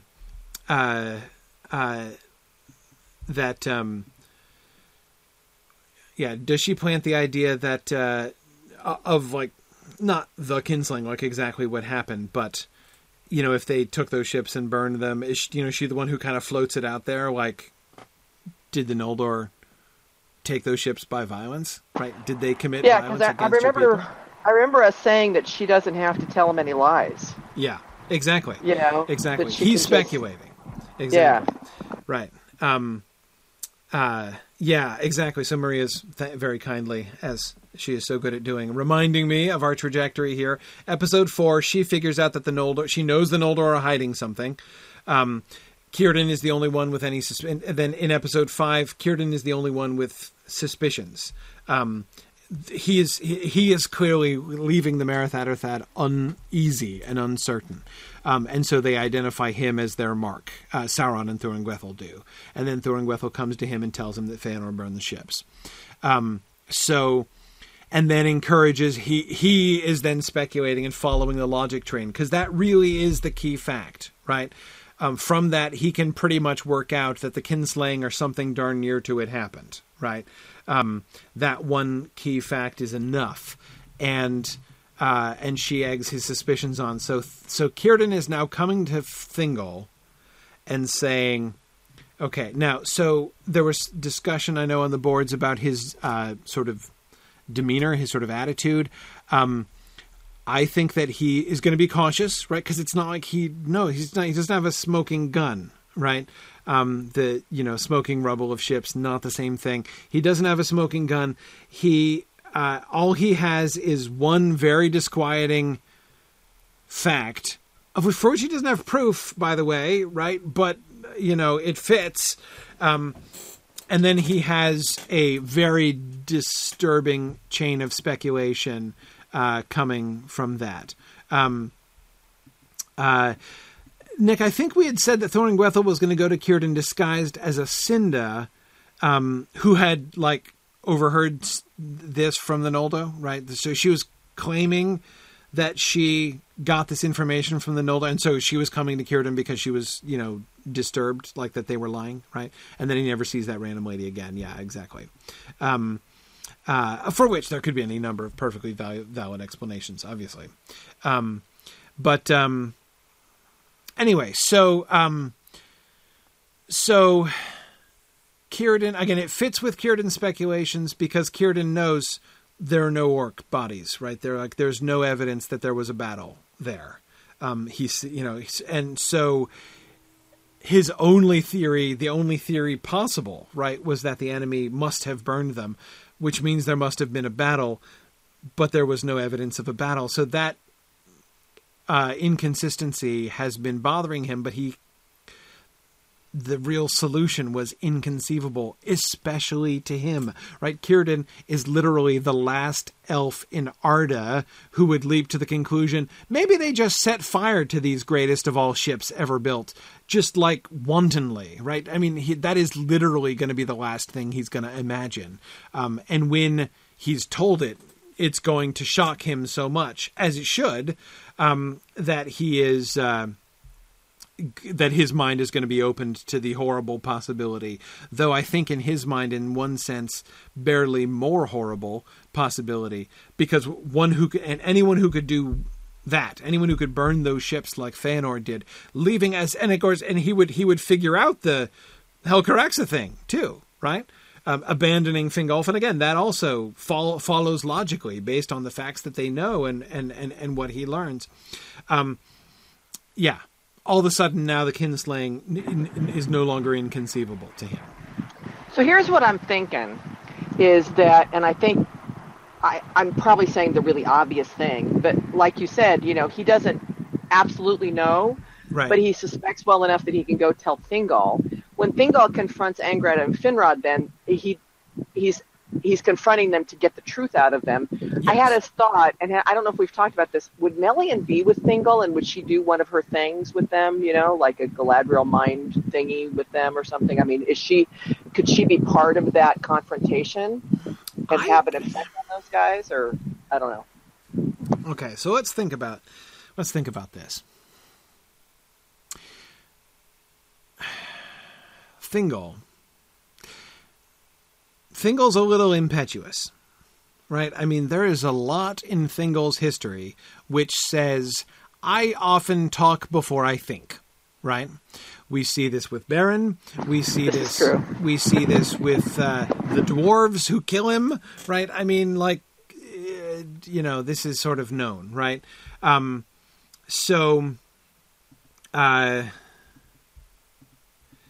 I think that,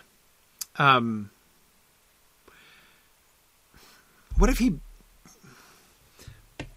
Círdan and Thingol are talking privately, right? So this is not like a throne room issue, right? Círdan is calm and Thingol's like, hey, that's great. Let's go, have whatever we're going to have. Let's go beat the truth out of these guys. Well, no. Like, first they just go talk, right? They talk, and then Círdan is like, okay. And then he lays it out for him, right? And Círdan is going to lay it out, like, calmly and patiently. I really like this. I forget who it was. I think it was it Hakon, Maria? I can't remember which one it was. Hakon. It was Hakon. Who was saying that, Círdan is going to come and he's going to be like a more in sorrow than in anger kind of deal, right? Where he's going to be like, I have to tell you, and I'm not 100% sure, but let me walk you through what I've seen, and then I'm just going to leave it to you, my king, to judge. And so Thingol hears this, right? So he hears this stuff later, and he comes to the same conclusion that Círdan did, but he comes to it harder. And Angrod and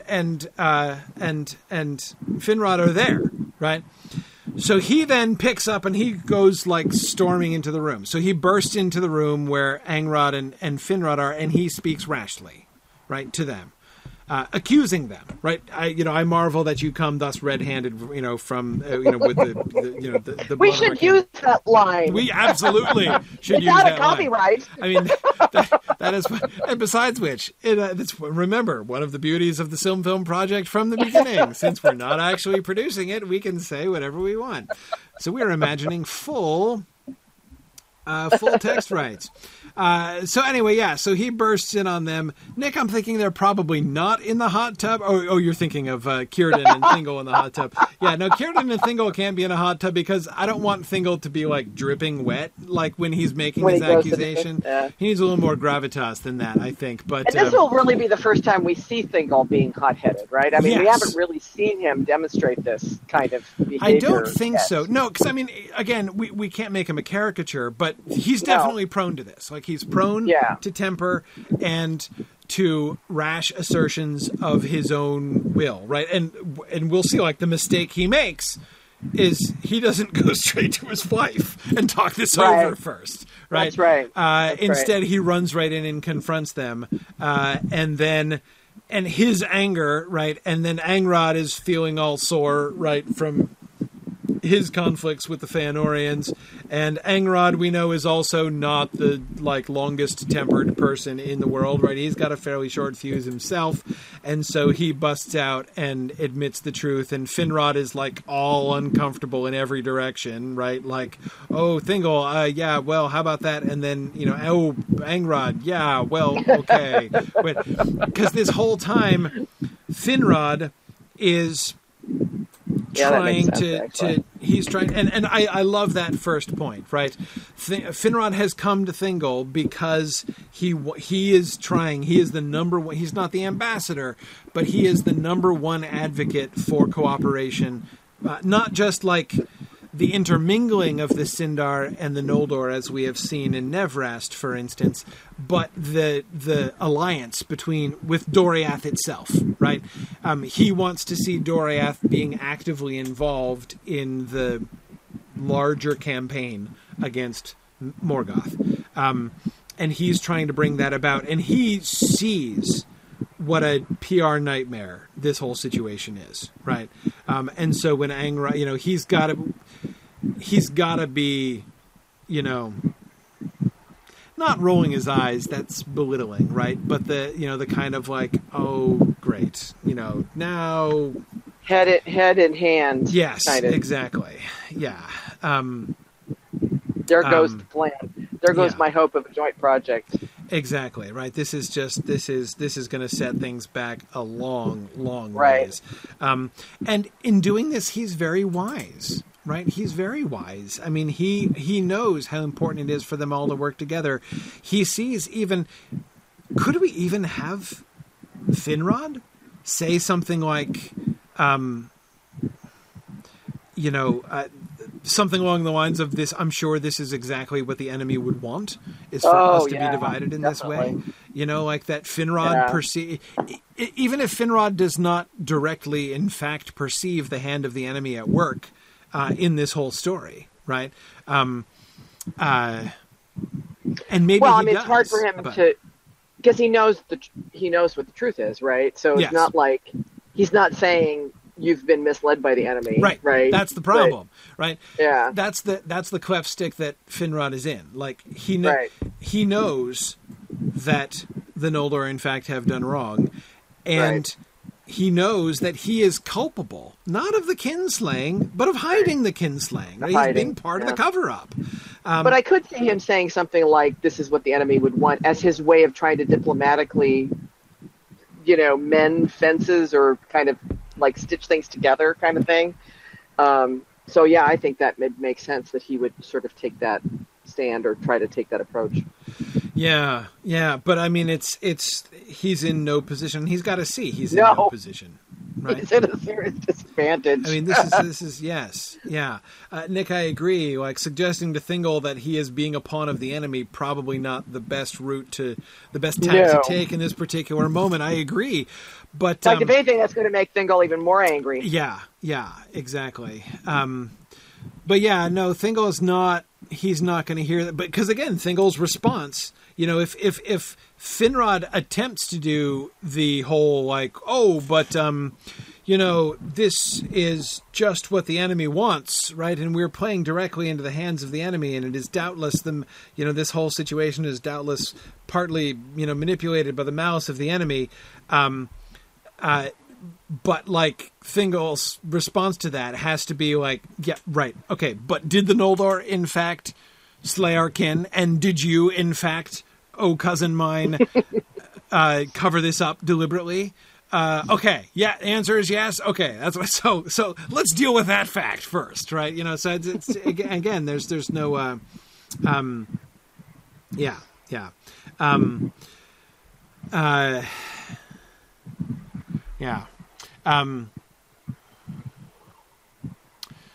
Yeah. So, how are Melian, Luthien, and Galadriel involved? Thank you. I was going to say that. I was going to say I'd like to include Galadriel in that. It's time it's time to bring some X chromosomes into this discussion here. where I don't know. I can't help but think they're slightly needed here. Do they come in? By the way, do one or all of them show up during this confrontation, or is it after the fact that they actually come and try to, Question: how often do we see Melian walking around? I just realized that I kind of, and I never even scrutinized this in my own mind at all, but I just realized that for years I've kind of pictured Melian almost permanently attached to her throne. Like Melian, or like the Lady of Shalott up in the tower. And she's like ex cathedra, right? Like she's always in her place. Like you go to Melian, she doesn't come to you. Like you don't pass Melian in the hallway on the way to lunch, right? Like like I mean, of course you should, right? I don't, I'm not suggesting she actually remains there permanently. She just transports herself places, right? Maybe. I know she's got to have a body, but anyway, it's. No, I just kind of realized in my head that's like I associate Melian so firmly with the giving pronouncements and sitting there in the throne room and staring people. The grotto from episode 3? Yes. That is? Yes. The epicenter of the girdle. Yeah. But still, yeah, could be the same no, thing. Exactly. No, I'm not suggesting we limit her to that. I was just realizing that, like, in my own mind, I have that problem. But have we had her? The other question is, so far in the show, have we had her walking around? And well, again, like we haven't run into her at the water cooler or anything. But we no. But I mean, has she been kind of? No, definitely. I mean, when she does the girdle, she's like advancing out into the sure. Yeah. No, we've definitely had her mobile. Exactly, Nick. And I know that's true. Yeah. She was at the feast earlier in episode 1. Yeah, she participates in like normal earthly conversations. Yeah. No, exactly. Okay. She's not totally. Well, and we've had her talk to Galadriel, right? Haven't we already had like some conversations between her and which Galadriel? Don't have to happen while she's sitting on her chair. So yeah, no, it's fine. It's fine. Like I could be walking somewhere. I'm willing to take her out of her chair. Let's. Had any conversations between Melian and Luthien? I know we had Galadriel and Luthien become friends, right? Have we done any kind of development of Luthien at this point, or we may not need to worry too much about it? We had the Luthien moment, of course, at the Merith Atherthad, which will be the last time we had Luthien. That's right. It's the last time we saw her. I like the suggestion. Was it Rhiannon? Was it your suggestion? Somebody was suggesting that we sort of set up as a setup for the ban. We have Galadriel teaching Luthien a Quenya song. Oh yeah. Yeah, she is. Marie, exactly. Marie says Luthien has kind of taken on Galadriel as a sort of surrogate sister. Yeah. Right. So we have Galadriel teaching Luthien a Quenya song of the Blessed Realm. Right. Rhiannon, that was your suggestion. Great. I really love that suggestion, actually. So we show them together. But anyway, so how does this come in? I don't think we have them come in, like we have them break in and be like, "What are you guys doing here?" And why? Right. This is why we can never leave y'all alone. We can't leave you alone for a minute. Yeah, exactly right. Oh man. Yeah.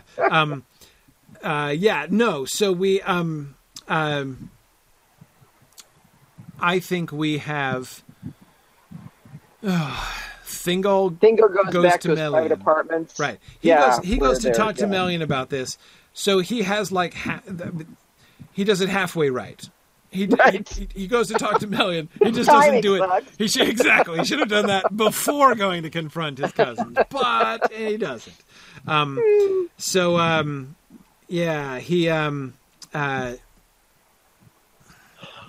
I could see a scene. I could see two scenes, right? So we have the four-way, right? The Círdan. Well, like Círdan is kind of a hanger-on by this time, right? But we have the Círdan and Thingol with Angrod and Finrod, and then Thingol leaves, right? Storms out with some heat. Out. So he is angry, and I mean I think that the conversation doesn't go on for very much longer after Finrod attempts to point out the whole "this is the will of the enemy at work." And anyway, right? So Thingol leaves and he goes to Melian. So we have a Thingol and Melian conversation about this, and then we have a Galadriel and Angrod and Finrod conversation, right? Yes, that makes sense. And Marie, I agree. Galadriel's got to be ticked, right? That they've spilled the secret that she's been concealing the entire time that she's been here, right? Now she did tell Celeborn, right? Yes, she has told Celeborn. She told Celeborn. But he's not said anything, of course. Exactly. So, yeah. He has preserved her confidence. Boy, I'm sure Círdan never finds that out. He'll be pissed at Celeborn. Well, that's going to come out, right? That's going to come out in like episode 10 or something. Maybe that's why they end up getting That's going to be the engagement, like the public vanished. No. How they end up in Lorien. We talked about this a bit before, which is that Thingol is going to find out that Celeborn knew, and he's going to be angry. And Celeborn's response to that is going to be to propose to Galadriel, right? Like he's That's right. Celeborn doubles down, basically, right, on his solidarity with the Noldor. And that's for episode 11. That's fun. We have Celeborn, Celeborn's been from Círdan, right? He's been sort of a Círdan man. Yes. But this also would kind of explain maybe why he ends up in Lorien eventually, because this kinslaying is going to actually redound and echo through the years. I would say, right. That a little bit of tension.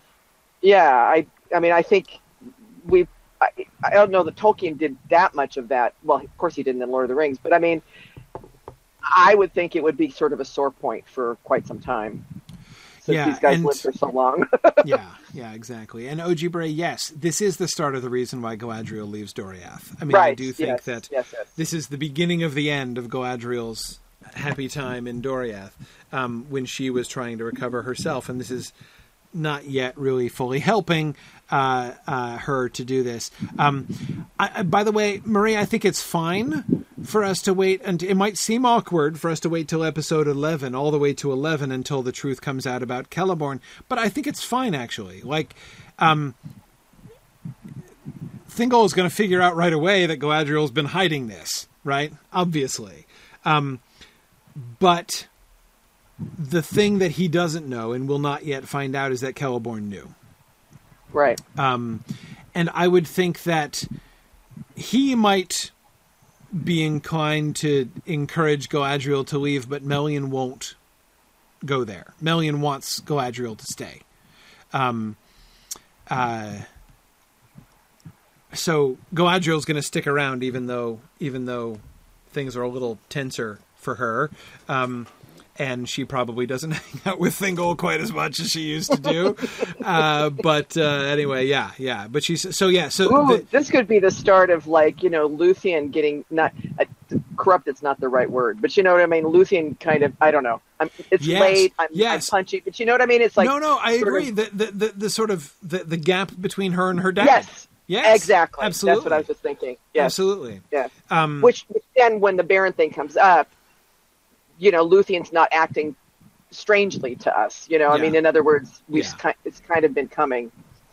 I would think that the way that Luthien would handle this now, Galadriel's opinion of Thingol is going to go down. Right. Galadriel's going to disapprove of Thingol.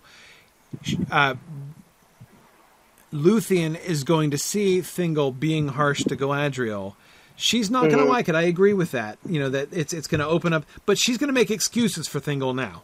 Right? Sure. Sure. That makes sense. So that the experience she has with Beren she's going to bring Beren back to her father's throne room. Right. And she's going to do that believing and hoping and expecting that things are going to be okay. Mm-hmm. That she can make things okay, with her dad.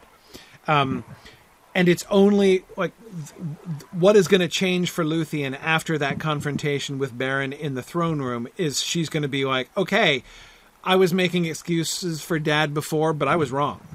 Galadriel was right all along. Mm-hmm. She's not going to be 100% on Galadriel. She's going to see Galadriel's point of view, but she's still going to be making excuses for Dad at this point.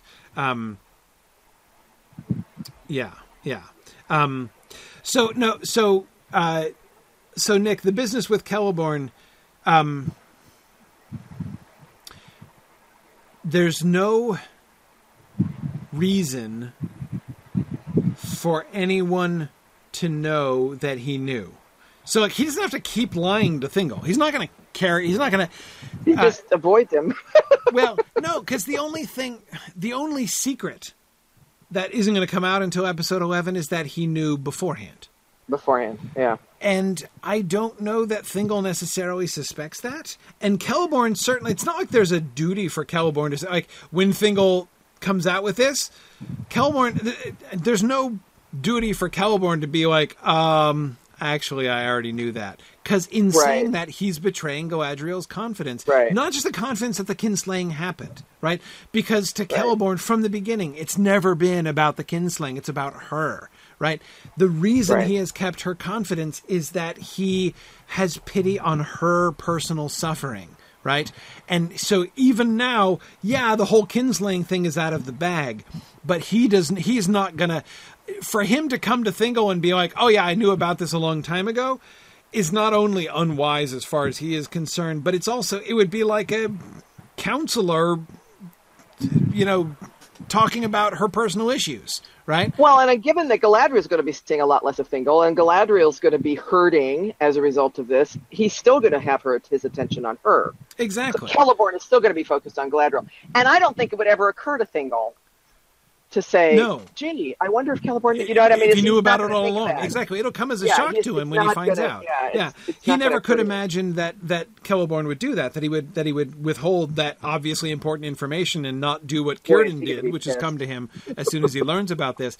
But and it's not that Celeborn doesn't care about the kinslaying, it's that in Celeborn's mind, like his pity for Galadriel, his concern for Galadriel personally outweighs the larger political interest. Like he feels it to be more important to help Galadriel through her difficult time here than it is for Thingol to know about the kinslaying.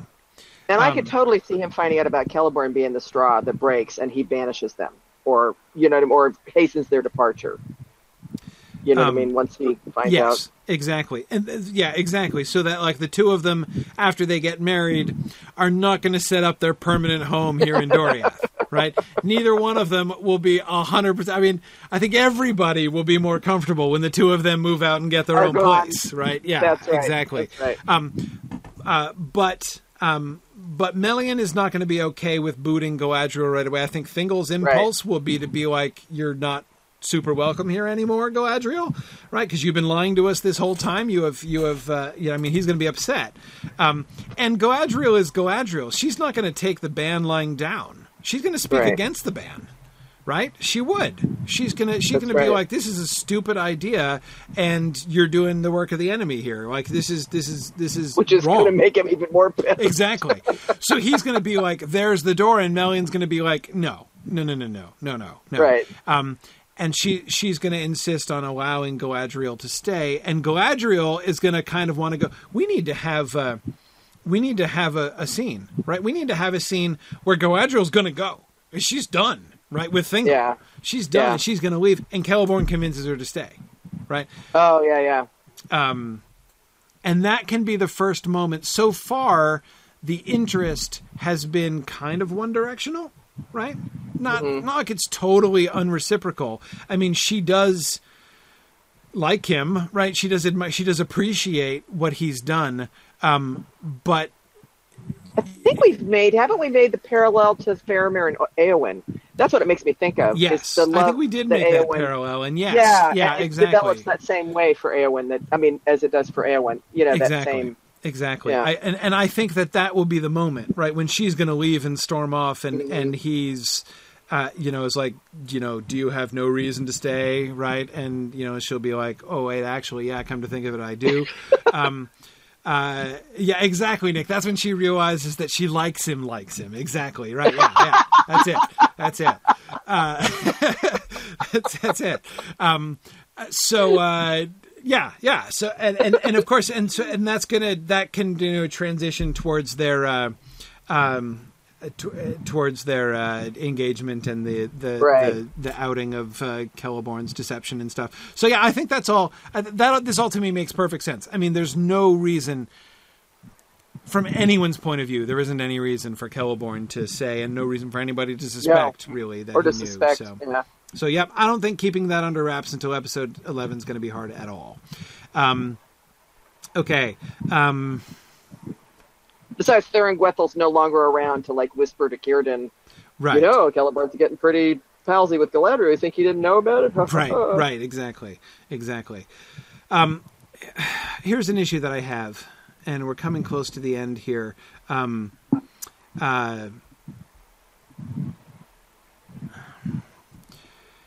Orodreth and Merrill. I'm conflicted. I don't want Orodreth and Merrill to steal Celeborn and Galadriel's thunder. Oh. I don't want that at all. I think that the engagement, proclamation of the engagement, and then marriage wedding of Galadriel and Celeborn, that's like the big reconciliation arc. Like, really, Celeborn and Galadriel's relationship is really one of the core, like, forgiveness and reconciliation arcs in the entire season, right? And them coming together again, like, so it should be like it really looks like the Sindar and the Noldor are headed in different directions, and that, like, this is never going to be able to be reconciled now. This is a complete loss. Though some are still wanting to fight for it. That is for reconciliation and for working together. And it's the marriage of Galadriel and Celeborn that sets the example, right? That's the, like, sign of hope. Like, that is the thing that brings things. So if Orodreth and Merrill get married now, like a random, and I'm sorry, my apologies, Orodreth, but you're a random Noldo, right? A random Noldo and a random Cinda, right? I mean, come on, Orodreth, nobody even knows who your parents are, right? So come on, you're random. So Orodreth and Merrill, two random elves get married. Like, that just steals the thunder of the whole thing. I don't like it at all. So let's get them married earlier. Let's just have them already married, right? Like, it's fine. I'm not saying they can't get married, but have them get married before the ban. Then it's fine, right? Then you see, then their marriages serve different functions, right? Orodreth and Merrill's wedding then serves to be like the false beginning of what looked like developing into a really peaceful cooperative thing. Like, it looks like the sign of the beautiful partnership to come, right, from the Merith Atherthad. So we've seen them getting all smoochy and everything at the Merith Atherthad, right? So after the Merith Atherthad, they get married right away, right? You know, they've had plenty of time to, like, book a hall and everything. So they get married soon. Yeah, exactly, Marie. But time passes, right? And they had a lot of quality time together at the Merith Atherthad. So they get married afterwards, right? Like episode 6, Thuringwethil and Círdan are chatting, and while they're chatting, like, you know, like the wedding invitation, or like the wedding announcement, right? The newlywed photo is like right there on Círdan's fridge in the background, right? Like they've gotten married off stage. It doesn't matter because who cares about Orodreth and Merrill anyway? I'm sorry, that's too much of an exaggeration. They're lovely people and important characters, but so much less important than Galadriel and Celeborn. Right. Anyway, yeah. So they Nick, exactly right. Maybe they come by on their honeymoon tour. Who knows, right? But they've recently gotten married. And taking selfies. Yeah, exactly. We see, when Thuringwethil comes in, Orodreth is like, on Facebook looking at, the selfies that they've posted on their honeymoon, whatever. Their honeymoon, yeah. Perfect. So we do need to figure out how to let people know that the wedding did in fact take place. But that's okay. That's what you clever script people Well, that certainly can be a topic of conversation during the feast. It could be referred to in once or twice or more times. By everybody kind of sees which direction the wind is blowing at the feast, right? Right. The only question is, how soon Orodreth is going to make an honest elf of Merrill right after the feast. So that's all fine. Again, yeah. So that's so that'll work as long as it happens before the ban. If they get married after the ban, then like we're going to spoil Galadriel and Celeborn, and they're going to be like the second elvish couple to do that, and it's not going to work. So anyway, all right. So that was the main thing I wanted to say about that. Other quick question on the ban. I like, obviously, the ban on speaking Quenya. That's like the core of the thing in the text. No problem. No issues with that. The wearing of jewels. I like that a lot. One thing that I would say, I don't think there need be any ban on writing. First of all, I think that it's...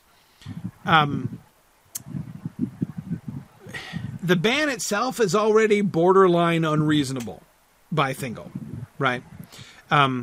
For him to say, saying, if you speak Quenya, then you are a slayer of kin unashamed. Okay, really? Like, seriously? If you speak Quenya, if you speaking your native tongue means that you don't care about the kinslaying? Like, that's the, the lines that he's drawing there, not 100% reasonable to begin with. It would be way more unreasonable to say, you know, have you once written a book in Quenya? Burn it and rewrite it in Sindarin. Like that, no. Like, that's ridiculous. Because it's about speech. It's about speech. It's about him wanting to, like, punish the culture who, like, you have to show your penitence. If you are repentant, like, you're going to do penance for this. Like, as a whole culture, the Noldor are going to do penance for this. If you are sorry, right, if you are repentant at all for this horrible thing that you did, then you're going to show that by speaking only our language, right? You are going to, in other words, sort of culturally acclimate yourself to us, not us to you. Remember, that's a reversal. Right? The Noldor were establishing their kingdoms and they were welcoming the Sindar to them, and the Sindar were being sort of acclimated into these Noldoran kingdoms, right? And Finrod says, no way, that stops now. Thingol says. Yeah, Thingol says, sorry, yeah. Thingol says, that stops now, right? Because we now see your culture, your people, like, are corrupt, right? And we will not stand for that. So you're gonna instead acclimate. You're gonna show your humility. You're gonna abase yourself. You're going to acclimate your culture to us, to the culture of the kin of the people that you killed in penance. Right? I can see. So like you can see sort of his thinking there. But again, I cannot think that extends to. And if there is anything written in Quenya, or if you have Quenya runes on your, you know, swords or whatever else, that those have to be scratched out and redone. I don't think so. I don't think so. Yeah. Rhiannon says, how would Thingol not look like a hypocrite when he asks for the Silmaril set in the Nauglamir after banning the wearing of jewels? Oh, he wouldn't not look like a hypocrite, I believe, Rhiannon. Well, and Nick even says, and yet he adopts the Tengwar made up by the Kinslayer in chief. You know, I mean, there's two things there, right? Absolutely. It's like, you know, don't do as I do as I say, sort of. Absolutely. And thing. It will be a lot of fun to work out, like, the rationale from Thingol's point of view, right? Because he'll have a rationale. It'll make sense to him. Absolutely. It'll make sense to him, but it'll be inconsistent, and it'll be, right. I mean, like, bigger and bigger red flags, right? That Thingol is going down the wrong road there. Right. Okay. Yes. It's sad. Yeah. Oh, I'm always sad about Thingol. Yes. He is sad, as are so many Tolkien characters. It's true. Okay. We didn't get to... All right. One last question, then we'll go. Seriously. Last one. Okay. Melian, what does she do? What does she say? What is her contribution to this? I've got to think that the ban... She has to at least qualify it. Like, his initial impulse is probably to do something worse. Well, maybe it is to do the books and the swords and the whole thing. Maybe that's where he starts, and her compromise is to get him to just do the, you know, speaking piece. Yeah. Maybe he wants... That would be the reaction he would have, is, I want it all gone, everywhere. I don't want to see, hear, you know, I mean, I'm actually thinking even more than that. Yeah, like, banish the Noldor entirely. Like, he's going to be I want them off this continent. I didn't think of that. Right? Yep. Yeah. Yep. I want the Noldor out of Beleriand entirely. I never want to see a Noldor again as long as I live, right? I can totally see Thingol doing that, right? And I can see then the Quenya band being the step down, you know, right. I mean, that would make sense. Right. And, you know, she can say, they've already had the conversation, right? Where, like, she tells him about, for her experience of meeting Galadriel, like, there is a darkness that lies behind. There's more than that we know. Some evil has been done. Mm-hmm. And now she's like, okay, and now we know what it is, right? But that doesn't change what she thought before, right? Like, you know, although they have not been sent, very certainly not been sent as emissaries of the Valar, yet they have come, and they have come at our time of need, and that is not for no reason, right? So let's be a little smart about this. And, so she would be going in the generally sort of in the direction, right, of reconciliation, right?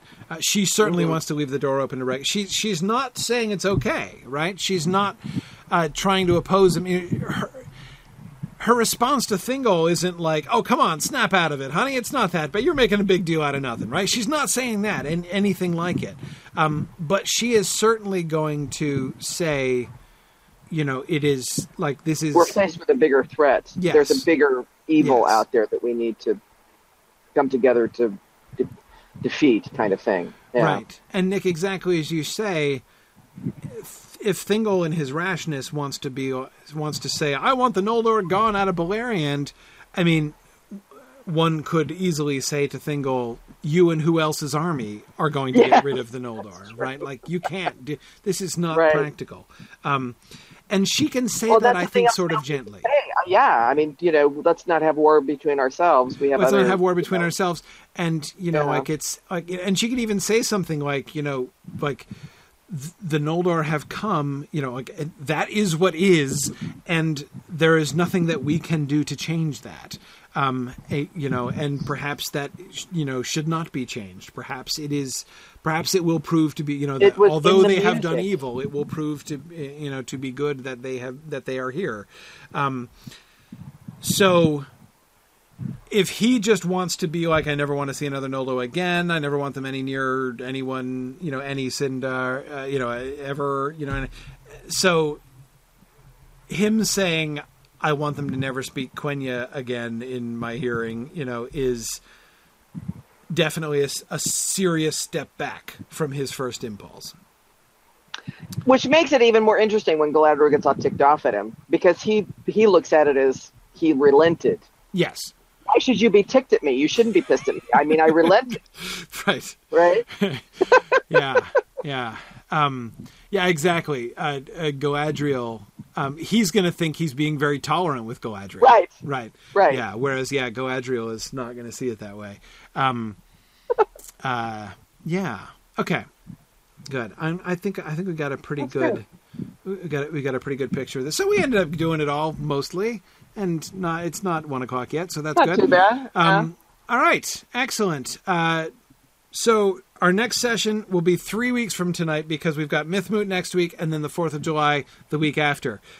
So we're going to be, and I'm going to be away that week anyway with my family. So June 11th, 3 weeks from tonight, will be our next session, and we're going to be doing more creative content. We're going to be doing the thing which we didn't get to last time. Yay! Casting! Which casting. We're going to talk about casting concepts for our cast. We're not going to be casting. We're not going to be nominating folks. Just we're going to be direction. Conceptually working out what our casting call will look like for to help for you guys the people we need to cast this year. Yep. So that's the plan for next time. Ooh. And everybody tweet Dave that he missed such a good episode. Yes. Uh-oh. Yes. Uh-oh. Takako, you are absolutely right about that. What's we'll have that? to think about that. Anyway, Thursday-ish. Oh. Anyway, that week of July 11th, Takako's right. We do have a conflict there. This is our new time, and we're still kind of working it out with our other programming. That's true. July 11th is the date of the next Mythgard Movie Club, as I recall, which I'm supposed to be at, too. So... yes, we're talking about Camelot that night. Right. Got it. Yes. It's a little bit earlier. We'll sort it out. Maybe we'll joust or something. But we'll sort it. It'll probably be that night. I think we can handle it. Anyhow, so stay in touch for the further details, but I think we can still plan on Thursday, the 11th of July. And if not, pay attention to social media, and we'll post it on the forums too. So we'll be able to do that. And yes, tomorrow night, So Friday night at 7 p.m., there's going to be a script discussion for the detailed script outline of episode 3, the Merith Atherthad.